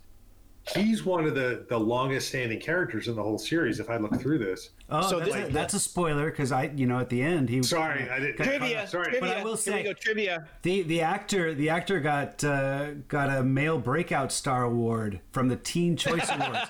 No, and I mean, wait. Okay, preface that by Teen Choice Awards. I know. Well, that's the demographic. So you say that he's kind of an annoying douche or something like that, but I don't think that's why he's cast there as kind of the teen hottie to try to get that demographic to watch. You got to give a little bit to that as a. Yeah. We lost our. I guess he was. I mean, he's attractive, I guess, but I found his character very, very bland. I mean, even when they tried to throw in some tragic backstory with him and his brothers, and it's like, all right, whatever. I thought it was funny when Sky called him out for being like the neo-Nazi. You're. I should have known that you just look like you fit into a Nazi cult. They kind of called him out for that. Yeah. Let me ask you guys this, and this is something that this gets me on so many shows, and thank God there's IMDb, or my head would probably explode. But does it distract you at all that some of these characters are from like other super established shows and they're trying to like totally change their characters? Not totally change. I mean, like Melinda, right? Melinda was on ER. She was on ER for a long time, and Phil Coulson obviously in the movies, but he was also on like this show with Julia Louis-Dreyfus, New Adventures of Old Christine, and then you look at Patton Oswalt and Adrian Pilecki, and you look at some of these characters, and it always bugs me. I don't know. It's maybe it's just my personality or whatever. So you saying that actors should only get cast in one role, and once they're established, boom, they gotta. That's it. That's it. Sorry, no, that's not exactly what I'm saying. Okay. But it just. I guess if I watch more television, that would be a problem. Right. It's just a little distracting to me. I don't know why it is. On this one, none of them caught and held their old characters for me. Right. I mean, I would have to say that none of them I brought over. I mean, Bill Paxton is the only one that ever reminded me of anything from his previous career. Clark Gregg always. He's kind of a character actor, so he can pull himself into a different role. I'll tell you one character that totally broke his mold was the guy who plays Talbot, the later season, Adrian Pasdar, because he was in Heroes. Right. Oh, right. Yeah. And it was one of those, but he was one where he came on, and it's like I looked at him for like an episode and a half, like, who is that guy? He looks familiar, and then it was like, oh my god, because he really was able to break out of that. It's the reason. It's one of the reasons I'd have to sit in the last row in movies, because if I'm sitting in a movie theater, like I want to sit in the last row so I can be like, let me get on my phone and kind of hide it down and be like, I am the or whatever. That's funny that you say Talbot, because I did the same thing. I was like, oh damn, but he played that character so well that he owns that. And some actors are better at that than others. Like relating to the MCU, when I rewatched all the movies about 6 months ago, and I'm like, wow, the actor who plays Bucky Barnes, Sebastian Stan, I'm like, he's really, really good. Like, what else has he been in? And I looked up, I'm like, I have seen all of these movies, some of them multiple times. Like the Martian, I'm like, that's one of my favorite movies. And I'm like, who was he in that? And I like watched clips, and I'm like, never occurred to me. Never occurred to me. So speaking of Adrian Pasdar, who's Talbot, he was in Top Gun. I've seen Top Gun 50 times. I have no idea what role he played in Top Gun. Probably a minor one. He's probably like cadet number 3 or something like that. He's probably the Goose equivalent for one of the lesser pilots is probably what it is. That's a good question. Yeah. Goose 2 or whatever. But you're saying this is a later season, right? So the fact that I don't know Talbot is... No, right. Well, okay. No, he comes in at the end. Does he? Of the first season or the second season? He's the general that comes in and takes over. Oh, he has a mustache. The real hard-ass general. Yeah. Oh, he had that scene where Coulson's like, if I come out, you're going to shoot me? Because if you are, I'm not coming out. Yeah. Which is a great Coulson line, and Coulson has a lot of those quippy lines, which is really cool. I wanted to. He's someone described him as the poor man's. What's the general from Hulk? The general that's chasing Hulk. I know what you're talking about. William Hurt. Character. Yeah, so they call him the poor man's version of him, and I was like, that's fucking funny. That's good. That's some good shit right there. Yeah, that's pretty accurate. Also, more like he's a network television version. Yeah. We couldn't afford this guy, so we're gonna bring in this dude here. Exactly. There's some good stuff in there. He did a show called Prophet back when I was first married in the early '90s. So he's been around a long time. Yeah. That was a crazy show. He was great in it. Yeah.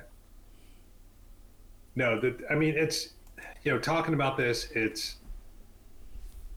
it's actually, you know, it's a great show that weaves in really well with, you know, the way they weave it in with the MCU, and they weave it in with the movies, and it plays in pretty well with the movies, and they do a good, you know, they don't focus on them so much, but there's enough sort of like nuggets, they do name drops, or like major drops. We got with the, you know, the Hydra, and we got with right after Thor, and then we got the cameos and stuff like that. Yeah, does some major drops in this season, which is awesome, which really sets it up. But that falls off in the later seasons. You know, not really. I don't. Not. I mean, as far as the tie-ins, it definitely does. It does. Well, they have the Kree. They have the Kree tie-in in season 3. I mean, they have character Sorry, tie-ins. Steve. More spoiler alerts. Oh, it's all right. I'm looking up the. Oh, that's from Top Gun. That's our Talbot in Top Gun. Charles Piper. Perfect. Call sign Chipper. So Chipper. There you go. Okay.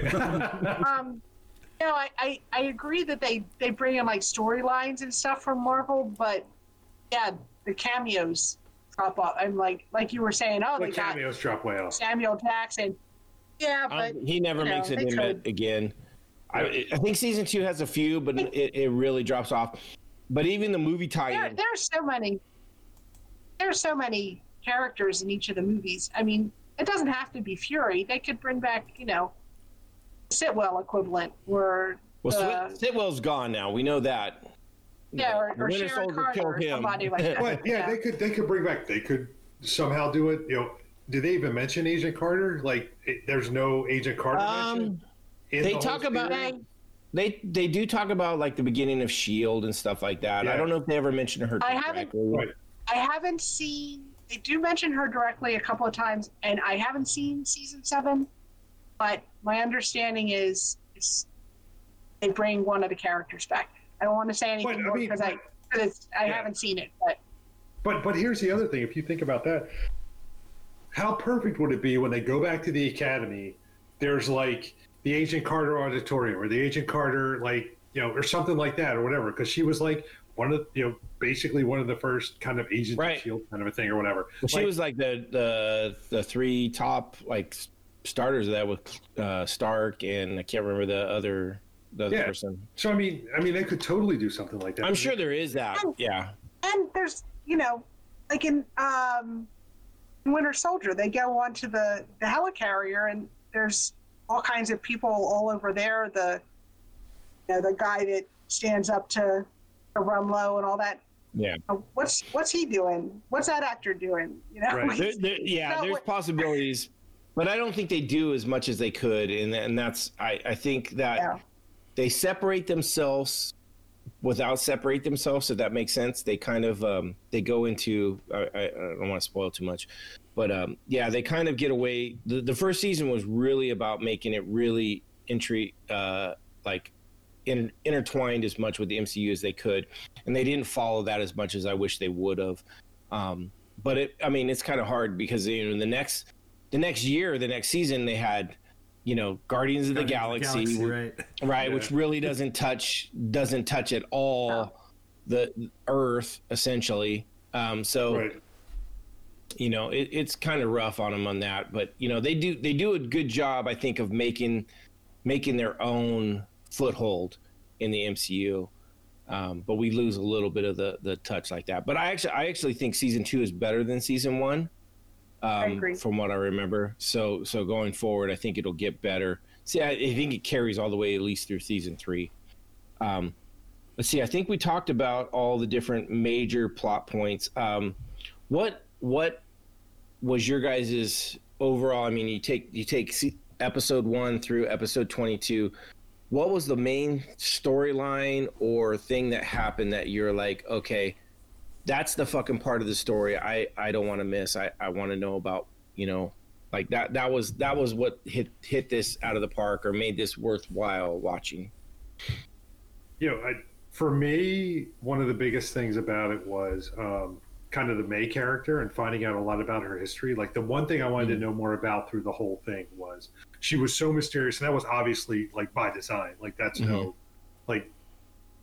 shocker to anybody. But that to me, that was the big thing. It's like I want to know more about May. I want to know more about her history. I want to know more about like the cavalry and why she's called the cavalry and all those kinds of things. And they give you little nuggets here and there, but they just don't. And that's one of the things for me. It's like for some reason that was something that kind of drew me in and things that I wanted to know about over the. No, that's a cool one. Like I personally, I like May as a character, but she was one of my least favorite characters of this season. Like I think she added very little to the story. Yeah, I agree, but it's to me, I agree. She did not add a lot to the story, and I won't deny that. But she was still intriguing enough to me that I was like, I just wanted to know more because I'm like, she's one of the kind of more, she's one of the more famous actors on the show. So the fact that she's one of the more famous actors on the show, to me, it's like, well. Do you know she played Chun-Li in Street Fighter? I did not know that. Yeah, I found that out today, and I was like, God damn, she's notch on her belt. Right, notch on her belt. she's got a pretty. She's been in a lot of top-notch stuff. She was Mulan in Mulan. Yep. But she was also like this blew me away. This doesn't have a whole lot to do with her character. But did you guys ever watch the show Eureka? Yeah. Yes. She was in Eureka. I love that show. But she also so good. She was on ER. And I found this out just today. SVU, Law and Order SVU, was overlapped time-wise with ER. And I'm like, to me, that seems so impossible. It seems so impossible to me that ER went until 2004, and Law and Order SVU seems like a show that just started 3 years ago to me.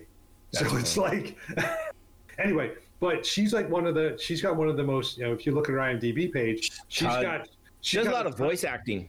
Right. Ton of stuff. She's got, voice acting, that kind of thing. TV series, all this kind of things. And it's like, she's not coming in for just one season, I don't think. And I'm like, how are they going to develop this and what's going to happen with that? Yeah. No, she becomes very intrigued by all that. She becomes a very intriguing and very integral part of the show. I think she gets much more interesting later on, but you're right. She has that I want to know what's going on, that intrigue, that dark, that secretness. Yeah. Yep. So yeah, she definitely, and we get that later on. It pays off. So I think that's great. Yeah. It's funny you talk about Eureka, man. That is actually one of my favorite shows. I love that show. We just finished watching all 5 seasons of it again. We took us about 4 months to get all the way through, but that was like, I got nothing else to do. Let's throw on Eureka. Love that show. So good. Yeah. I'd do a podcast about that fucking show for sure. I would rewatch that. I would rewatch that for a podcast. Absolutely. Sure. Yeah, that was so good. I enjoyed that so much. Episode 31 of the. Yeah. It's like, you're getting replaced, Steve. I'm gonna do another podcast with Bo. I'm gonna do Eureka. Right. What about you guys? What's your what's your guys' what made this season for you essentially? What kept you going? I have this. I really didn't think it took off.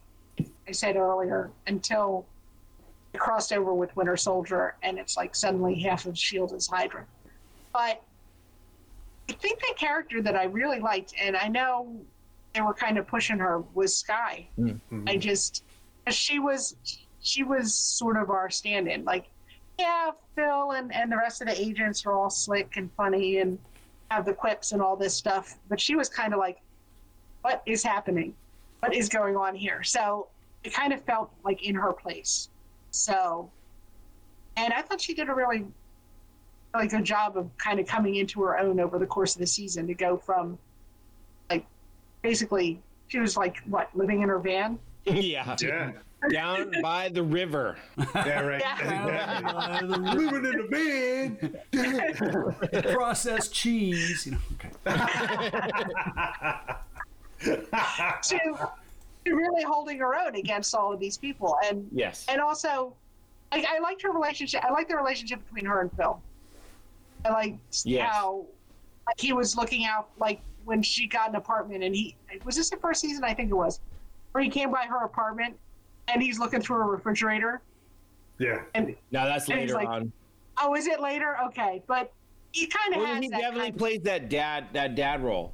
He full on plays that dad role. yeah, like a mentor and a dad and a friend, and also really was kind of pulling for her and trying to wanted her to succeed. So Well, she's a definite she comes in not know. I mean, she has some talent, right? She's top tier hacker and stuff, and yet she ends up becoming a part of this team, an integral part of the team, and covering something that they can't do, and so and they all have this. Coulson becomes a dad type figure for sure. You know, Fitz and Simmons become the siblings essentially. You know, Ward is kind of a creepy part of it, right? You know, it's like, dude, you're supposed to be a trainer, but you're like hitting on her. That's a little bit of creepiness, and but she flirts black, and I think they did it on purpose. And May. She's silently in the back, but watching him like, yeah, okay, she's getting what she needs. And she goes from being naive a little bit to being able to do what she needs to do. And I mean, they use her, we didn't even talk about it, but, one of the big turning points in the season is when she got shot, right? yeah. We didn't talk about him a lot, but there's that, what's the guy's name? I got a paper here that says it. Ian Quinn, right? He's the kind of millionaire dude. Yeah. He fucking shoots her in the gut twice, and it's like that's a moment where this show goes from it's kind of funny being quippy, and then all of a sudden like, oh shit, this just got real, and they use that. Yeah, they use that point incredibly. Well, and I mean, then they have to put her into like that chamber. And it was almost like she gets the Coulson, right? Yeah. She gets to take a sip from your cocktail. Right? Yeah. Here, take a hit of this. You'll be fine. Walk it off. But, yeah. So yeah, like I really like the arc of her character a lot. And she plays a huge part going forward. And definitely. I think her and Coulson become pretty much the two major stars, and the rest kind of play coattails essentially. I think she's definitely the one that goes through the most change from beginning to right. end. And it's a good story. It's not a bad story. It's not pushing it, but she becomes the major star in the story. But I think what they did with her was great, and I think it was a good start to her, because the way they did it with her being who she was, and she came in as an outsider, and she found a way to become part of the team and everything like that. Coulson took her in almost like a daughter. May took her in almost like a daughter. The others, other than creepy Uncle Garrett or Ward, Grant Ward, they kind of played that sibling role where Ward was just, like I said, creepy uncle. And she played that role, and she played the innocence part of the team, essentially the same, almost the same as Fitzgibbons, and it's where they have it innocence. They're not the warriors, they're not the fighters, they're not the hand-to-hand people, and so she had an interesting part in that. But she also wanted to be part of that, so it was a good part. I agree, she's a great character, and she gets even more interesting, I think, as we go along. I agree. What about you, Steve? What did you think of the episodes you saw? What brought you back for something? Well, I'm going to just talk about an episode in general, which actually you've already talked about a bit, but the one on the train, the tracks episode, I think it was episode 13. Right. To me, I knew you were going to talk about that one because the filming and the story, I knew that was up your alley. The storytelling, I thought the writing was really solid. It's interesting storytelling because it's taken, they split it up in different times, different points of view. It's like a mystery, and as you see it from different points of view, you get to know the story a little bit more. This is before Winter Soldier, but this is the same episode where May gets shot in the gut at the very end. But one of my favorite scenes is when Simmons is on the train with Coulson, and she has to get into character. Oh, God. And she's like, "Wait a second, I gotta develop my backstory." And then when she finally comes out with it, it's so awesome how she like chews him out for I can't remember. And you and all the prostitutes, like, what do you mean prostitutes? Multiple. That was just an episode that up until then, a lot of it, the Monster of the Week thing, just I wasn't quite as engaged with the characters on that, but it started. The characters came alive. I started rooting for them, and there was a rhythm to that episode, and from there it just seemed to take off, and I was hooked. So nice. So that I knew you would like that episode because it was a film student.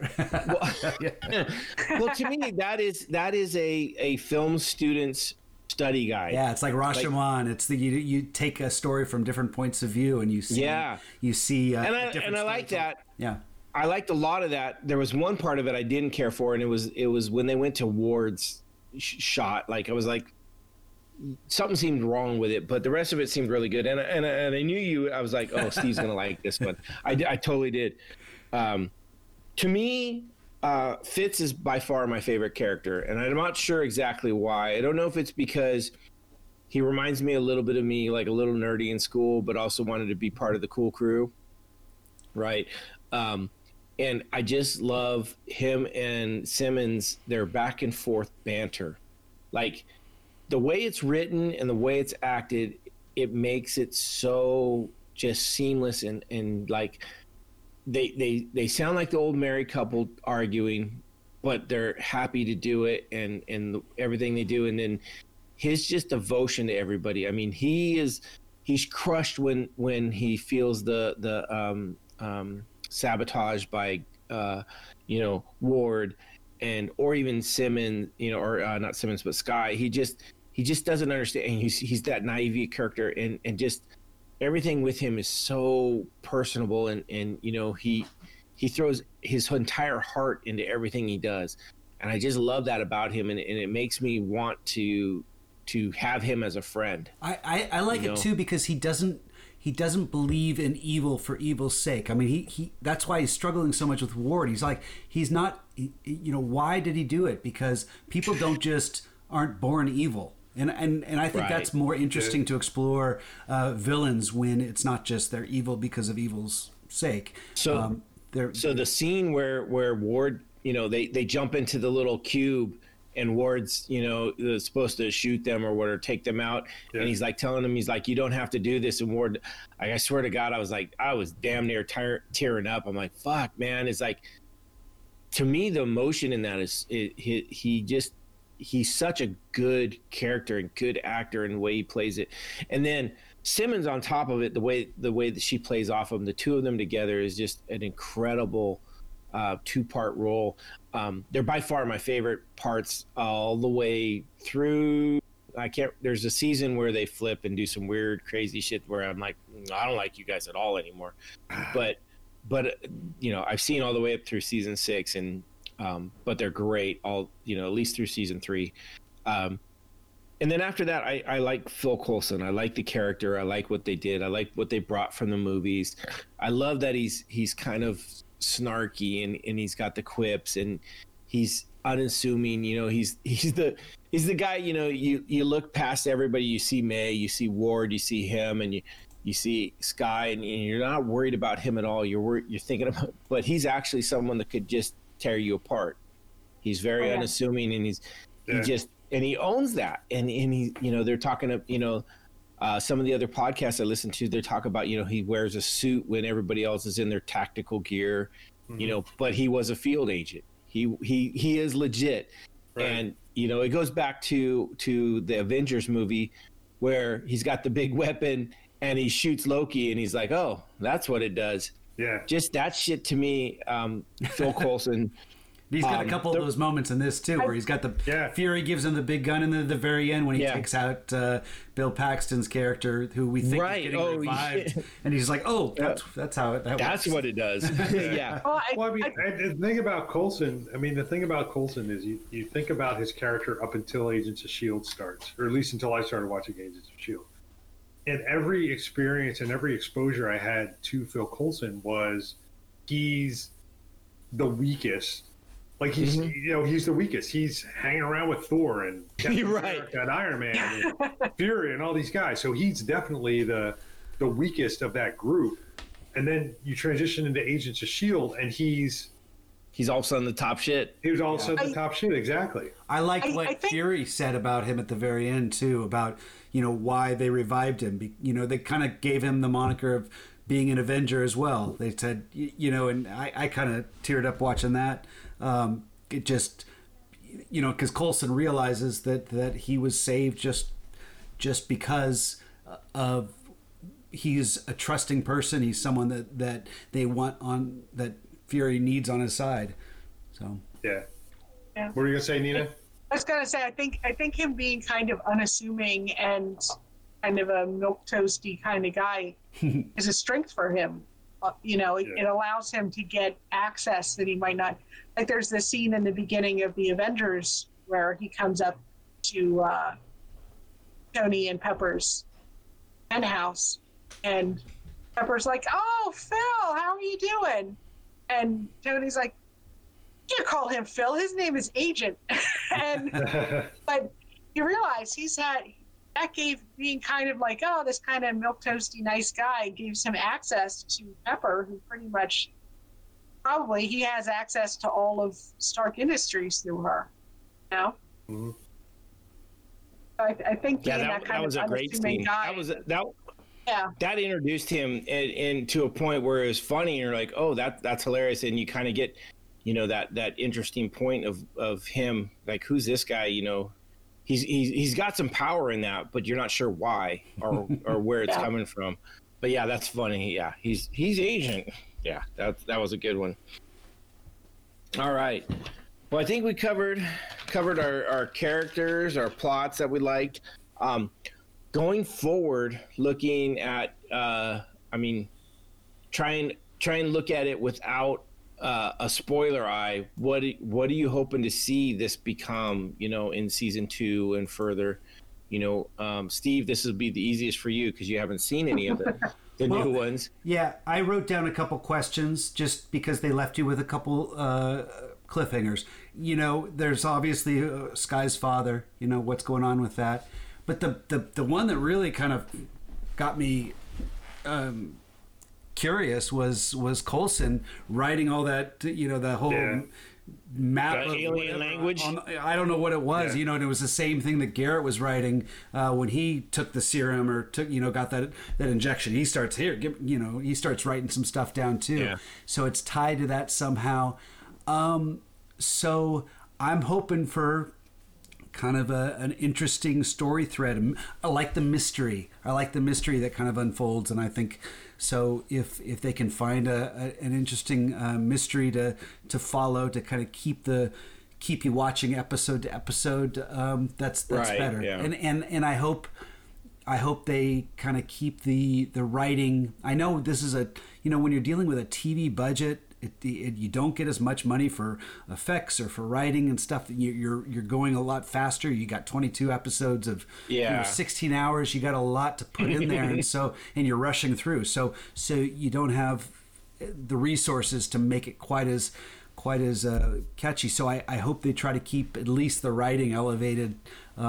Even if the production value isn't quite as good, if you can keep the writing up, that's where it's. Well, the writing can hide the production value for sure. Yeah. If the story is good, people will forgive the less budget on that. Yeah, I would say this. I think you're not alone. I think we, as you were saying that, you probably saw us all nodding our heads to say that. Yeah, right. That's the big thing that we're like, yes, that's the huge thing that we all want to know. Like, what does that mean? What's going to happen with that? Like, what's kind of the next steps about it? I can't deny that that's a huge curiosity thing for me. And, it's like, it's the thing that it's the one thing that was like, okay, so I will watch the second season. Like right. I will watch the second season because that's going to draw me in enough that I want to know what's going to happen next. And, other than that, I mean, there were some other little things here and there, and,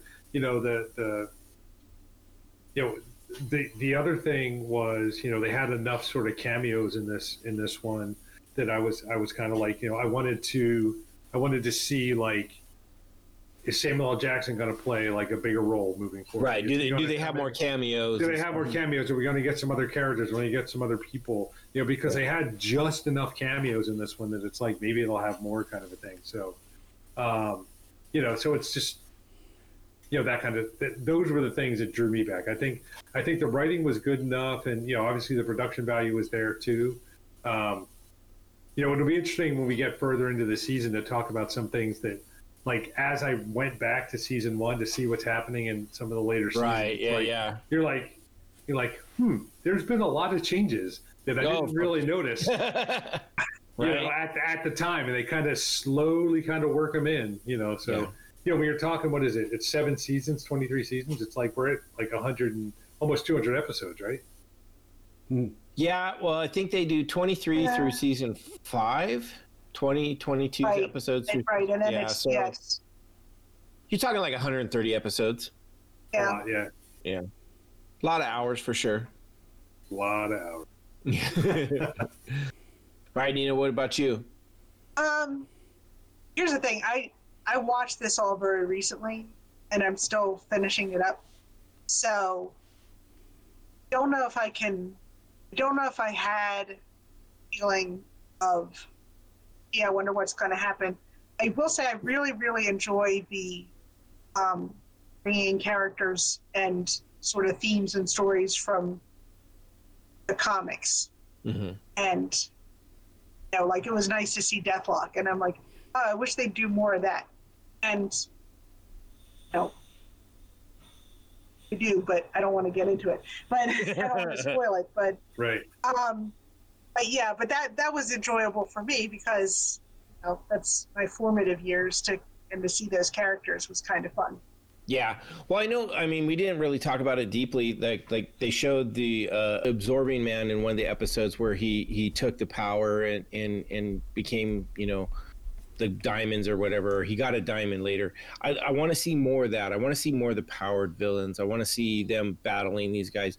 And we left with the cliffhanger with Fitz. He lived, but what is it? I want to find out where that happens and knowing what we go through and stuff. And I want to see that again. Just because it's something. Even though I've watched it, I'm like, oh shit, I forgot what all he went through. And I want to see that because I love the characters. And I know Skye grows in the next character and Coulson and you talked about May, and May has a big, she kind of left, I need to go do my own thing for a little while. She's off with her mom. And, so she has a big character development and I want to see that. And then we got the whole Hydra. How's that going to play out? So those are what I'm looking for in the next season is like, okay, Hydra is now legit. We got to deal with that. Like how does that work out? We're going to these off bases where we had God, I know they have names and I can't fucking think of them right now. But we had the first base and then now there's another secret base and how does that play into it? Those are the things I'm looking for, and I think they from what I remember they do a good job of going through that, and it's enough to bring me back. But those are the things I'm looking forward to. Dealing with some of these characters that they kind of touched on. We saw the absorbing man. I don't think they captured. Did they capture the guy that had the dark power, or did he end up getting away? Because I think he comes back and plays, if I'm not mistaken. But just they had all these escapees from the fridge, so the potential of different villains out there is huge. So we could get to that powered person of the week kind of thing. I'd love to see some of that. So you know what? Listening to everyone, nobody mentioned that they're interested in seeing what happens between Fitz and Simmons because they kind of had so maybe we're not the demographic for the love story, huh? Well, I did. I said what happens with Fitz, and that right. As soon as you say Fitz, I'm talking about Fitz, the love. Yeah. I'm talking about the love story between them. So, yeah, true. I mean, but their love story is we're not 14. We're not 14-year-old girls. I know. I said we're not the demographic. Also, I kind of got the sense that their love story was not going to be some torrid. Okay. heartbreaking affair. It was just kind of be like a normal relationship. Like they meet, they fall in love, they're good friends, and at some point they get married. So, yeah, we'll talk more after season 3 and see. Yeah, I mean, they do a great job with dealing with the friendship, the love relationship, and just, I mean, I think all shows could look at this as and their relationship throughout the seasons up through at least 5 and say, fuck, that's how you do it. Like they cover all the zones, and they cover everything, and it's an incredible story. And so I don't want to spoil too much, but it is a good thing. And yes, I'm looking forward to it, but I don't know if I'm looking forward to it as much as I'm looking forward to the other things, because it was done so well in the first one that it wasn't leaving me longing. It wasn't like, oh man, they're right there. I need to see the next part. I think they did such a good job with them before that I'm like, okay, I'm not so worried that it's going to be there the next time. You know what I mean? You're not longing for an answer. You're just longing to get back together with the characters.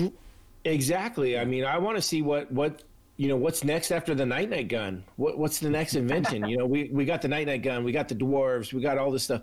What are they going to come up with next? And so isn't it hilarious when Coulson and May are up doing the interview with the oh my god, and they're listening to Fitz and Simmons, and they're just repeating the banter out during the interview. I thought that was great. That was a good one. Yeah, no, that was a great episode. Yeah, like, hey, get ready for a big download, right? File transfer. How big? Out the window. Yeah, they had some great points on some of these things that were just like, oh damn. I mean, that's pure comedy, and that's what they did well. There's some things that they didn't do so well, but there's some things that they did very well, and I think the comedy level of this, for what it is, it's not a comedy show, but I think their comedy was great. They really knew how to add some levity to what they were doing. What they didn't do so well was some of the personal relationships, some of the bouncing back and forth, and that goes back to the different writers, different directors per episode thing that TV falls into that genre of, where, like, think about if you could have had 22 episodes written by the same group, directed by the same director. What do you have? You got a 16.5-hour fucking movie that probably would have been excellent. But we got half hour here, 45 minutes there, half hour, So I think it gets a little bit better in the coming up, where they kind of they streamline it a little better, where it hits. I think the writing stays a little more concentric, where it's one team more, where they may have different directors, but the writing stays more to the one team potentially. So we'll see. I would recommend this to people that enjoyed MCU. I'm going to tell them, preface it, don't expect the movies. Don't think this is going to be a Winter Soldier. Think more, this is probably going to be more like a Iron Man 3. Yeah. or Thor Dark World. hey, get off the Asgardians, all right? Yeah. I know. I'm just like, I'm kidding. I know you have a soft spot in your heart for Thor, so I just like to give you a hard time. He's a hot man. I don't care. He's a hot man. No, and it's one of those things and the reason I say it's more like, because Thor was more mystical, where they tend to more be along the lines of the where Iron Man was in the realistic aspect. Yeah. But I don't even think it's as good as Iron Man 3 was in the overall. Yes. It has its points. I would say I would compare it to NCIS, a good season of NCIS. MCIS with some MCU in there. Yeah. MCUIS. MCUS. Yeah. Okay. I don't know. Yeah. No. But just it's got the same sort of ensemble style cast. They're kind of NCIS/MCU, right? Yeah. Right. Yeah, that's it. Or colon. Or Coulson. Right. There you go. Right. Yeah. Nice. Cool. All right. Well, I think we've kind of hammered all this. We've pretty much told everybody how we see it. It is what it is. It's and this is what we're going to come up with when we get into some of the Netflix. There's some great parts. There's some not so great parts. when you're making a 16 and a half hour movie, 12 and a half hour movie, whatever it is, you're going to have some down parts because you don't have the cutting room floor that you do on a 2.5 hour movie where it's like, nope, we just need the best parts. Yep. So we're going to see that when we get up there. And I think next is Guardians. We've got we have Guardians 1 and 2 together. So we'll get back into the movies. And then after that, I believe it's Seasons of S.H.I.E.L.D. 2. It's epic. There's an epic wasteland of television. It is horrible. Right. Well, at least some of that is Netflix, right? I mean, when we get into Daredevil, I mean, for one, it's 10 episodes, like hour-long episodes. Yeah, they're shorter. We cut 6 hours after that. Yeah. That's pretty good. Yeah. When we get into some of those, and it has a different level, so it'll be better. Well, and the other and the other part about those is that they're not G. They're not like yeah. They're not G or PG-13 or whatever. Like they definitely have a lot more kind of right. Well, I mean, right off the bat, Daredevil 1 is one of the better Netflix seasons. I think so too. It kills it, and then you got Jessica Jones, which it doesn't have the action that Daredevil has, but it has such an incredible story. I think that's one of the best stories of it so far. I have to say, I started to watch Jessica Jones, and the story was so intense, I had to stop. Yeah.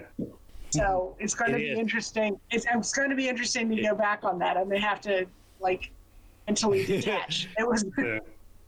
You'll look at it a different eye when you start looking at it from a podcaster's eye. You kind of see things differently, and you can detach a little bit, but you also get sucked in a little bit more. So you see things differently. But well, I'm starting to take notes. Like I never took notes right here or day before. Yeah. So I have a little pad. And I'm like, I'm kind of multitasking. I'm like, why is this like that, or whatever. So I just the worst part. I watch things twice. Almost everything we've done, I've watched. Well, not only have I watched it before, I've watched it once again and then again. And I don't regret it at all. I love the MCU and every part of it. But yeah, it is a time sink, and I love it. But it's going to get there, and we're going to have fun with this, and that's the best part. And really, what this is to have conversations, because we all see things differently. We all think about different things, and so when you talk about it, it makes you think about it in a different way.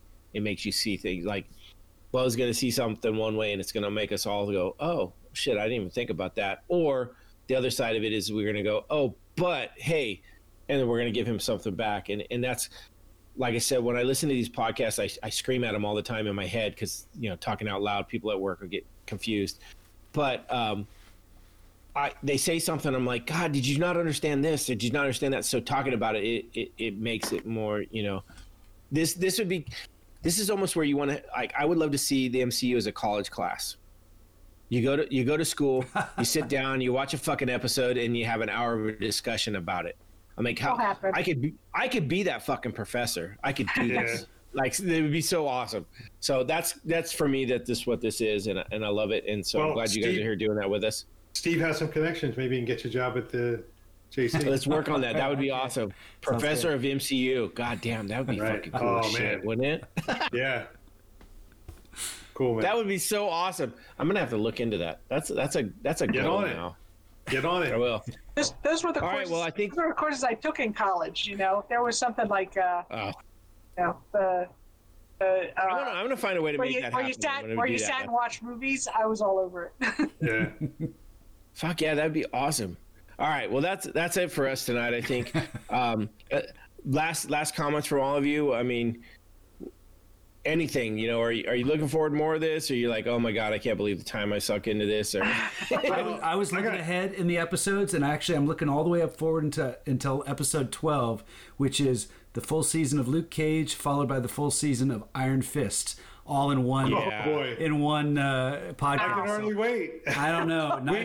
We might break it up. Okay, we might break it up. But I was also looking at like, man, those are okay. So full disclosure. those are two of the worst Netflix episodes or seasons. So I'm thinking like we're not gonna have a lot to talk about. Maybe so I don't know. 1,400 minutes of. Well, I didn't think we talked for 2.5 hours about season 1 of Agents of S.H.I.E.L.D., so who knows?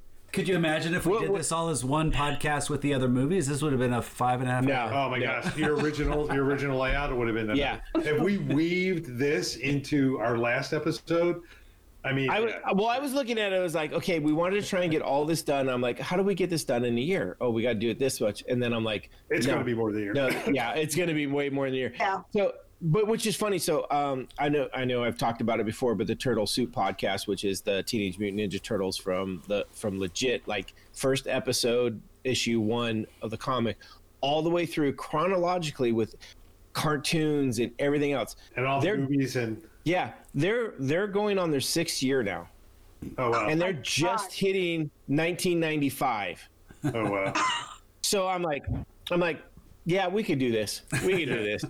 Yeah. Which is, if you're into Teenage Mutant Ninja Turtles, that is by far the best podcast I've ever fucking heard. I thought I was, but wow. Work for it. Oh no, it's incredible. They're on episode. I just listened to 230, and I started about a year ago, and I went from episode 1 all the way through, like binging big time. Nice. Guys are great. Awesome. So yeah. If this takes us 2 years, it takes us 2 years. I'm perfectly fine with that. That's fine. Yeah. So, I mean, my thoughts just real quick. First of all, thanks for having me on. I mean, it's been a fun. This is my 4th episode, and it's been super fun. It's been a great sort of like, you know, my wife, whenever I get done, she's always like, man, you had a great time. I can hear you laughing. You're having a great time. So that's, you know, so it's like, it's definitely like a release for me. I mean, my work's super stressful. That's getting too deep into it and all that kind of stuff. But work's super stressful right now. You know, the world's super stressful right now. And this is a great release for me. So I really appreciate you guys having me on. I didn't mention this, you know, we talked last night. The other thing is, you know, I haven't seen my sister's face in probably over a year. You know, because we don't FaceTime. We'll talk, we'll text, we'll do all that kind of stuff, but we don't FaceTime. So it's great to kind of get to see that. Mostly because I'm just too lazy to FaceTime.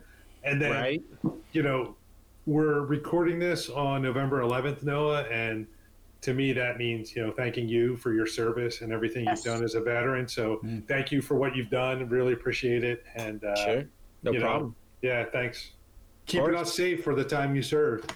Yeah, I'm happy to have served. It really was a great time in my life, and I would do it again in a heartbeat. Great. Well, thank you for having me on. I'm glad. I had been bugging my brother because I listened to the first couple episodes that he was on, and I guess it was it the last episode or the episode before where I had been texting him and like correcting stuff that he had said. And then he brought it up, and I'm like, so like I'm the fact checker now. So I'm. No, that was excellent. It was perfect, and it's funny that before it even came on, I was like, damn, I went and looked it up, and I was like, fuck, I was wrong. And he even brought it up. And I was like, no, that's good, and that's perfect. And no, and I'm glad. You know, we sent that out last week, like, hey, and this comes from listening to the other podcast because you know it's mostly female perspectives, and they bring up so much more than I think about, and you know, and that's it. That's what we want, is we want different perspectives, because we want to find out what everybody else is thinking, because you could talk to yourself to your death, you know, and not ever get an answer, but asking someone else. And my husband's good and sick of hearing me talk about the MCU at this point. So now you got someone else to talk about, and so I mean, that's what it is. It's like it's really cool to be able to talk to people about this, and you know, and I hope that people that are listening are like, fuck yeah, that made me think about this, and I would love to hear other people's opinions, because you know, it's a story. No one's absolutely right. You know, we all have our own observations of it, and there are just our observations, and so there is no one answer, and that's what I like about hearing other people talk about it and talking about it myself is like, it makes us think, and this goes into a wider and more global thing about, listening and hearing other people. And that's what I enjoy about doing this. So I'm glad that you guys are here with us. And, the whole reason we started this is because me and Steve, we'd sit around and we'd be talking about stuff. We're like, fuck, this would be fun to do on a podcast. I think I said that. I think Steve's like, what? What's up? Yeah, right.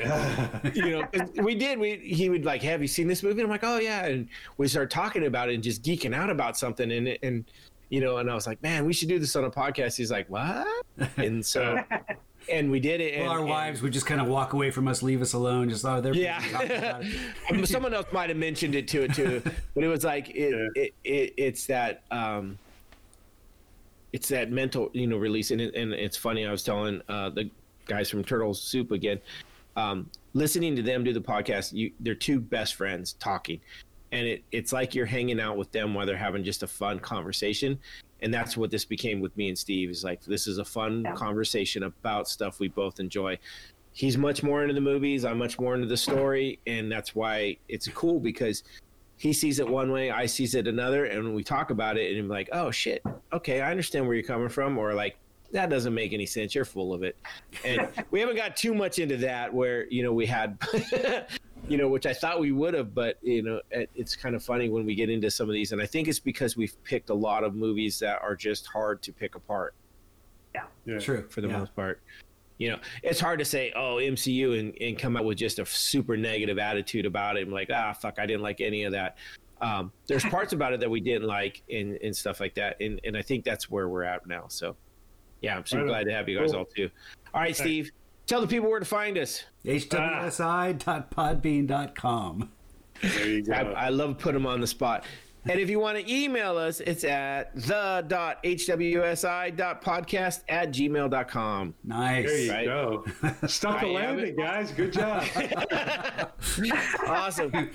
Drop the mic. We're out. Yeah. Okay.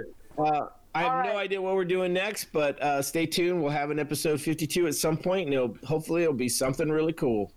And then we'll be back again. I believe our next one is Daredevil, correct? Oh, no. We already talked about it. Next one is Guardians of the Galaxies 1 and 2. So that'll probably be 2-3 weeks out, but that should be a good one too, because those are some good movies. I have to refresh my memory. Probably more than 3 weeks is Thanksgiving. Yeah. Well, So probably either before or after Thanksgiving. I don't think the Wednesday before Thanksgiving makes sense. That's possible. We could always do a Tuesday or Monday. We'll see. Either way, I'm flexible. I'll send out some emails and we'll figure this out. Sounds good. And thanks for listening. And that's about it. All right, later. Say goodbye. Bye. Thank you.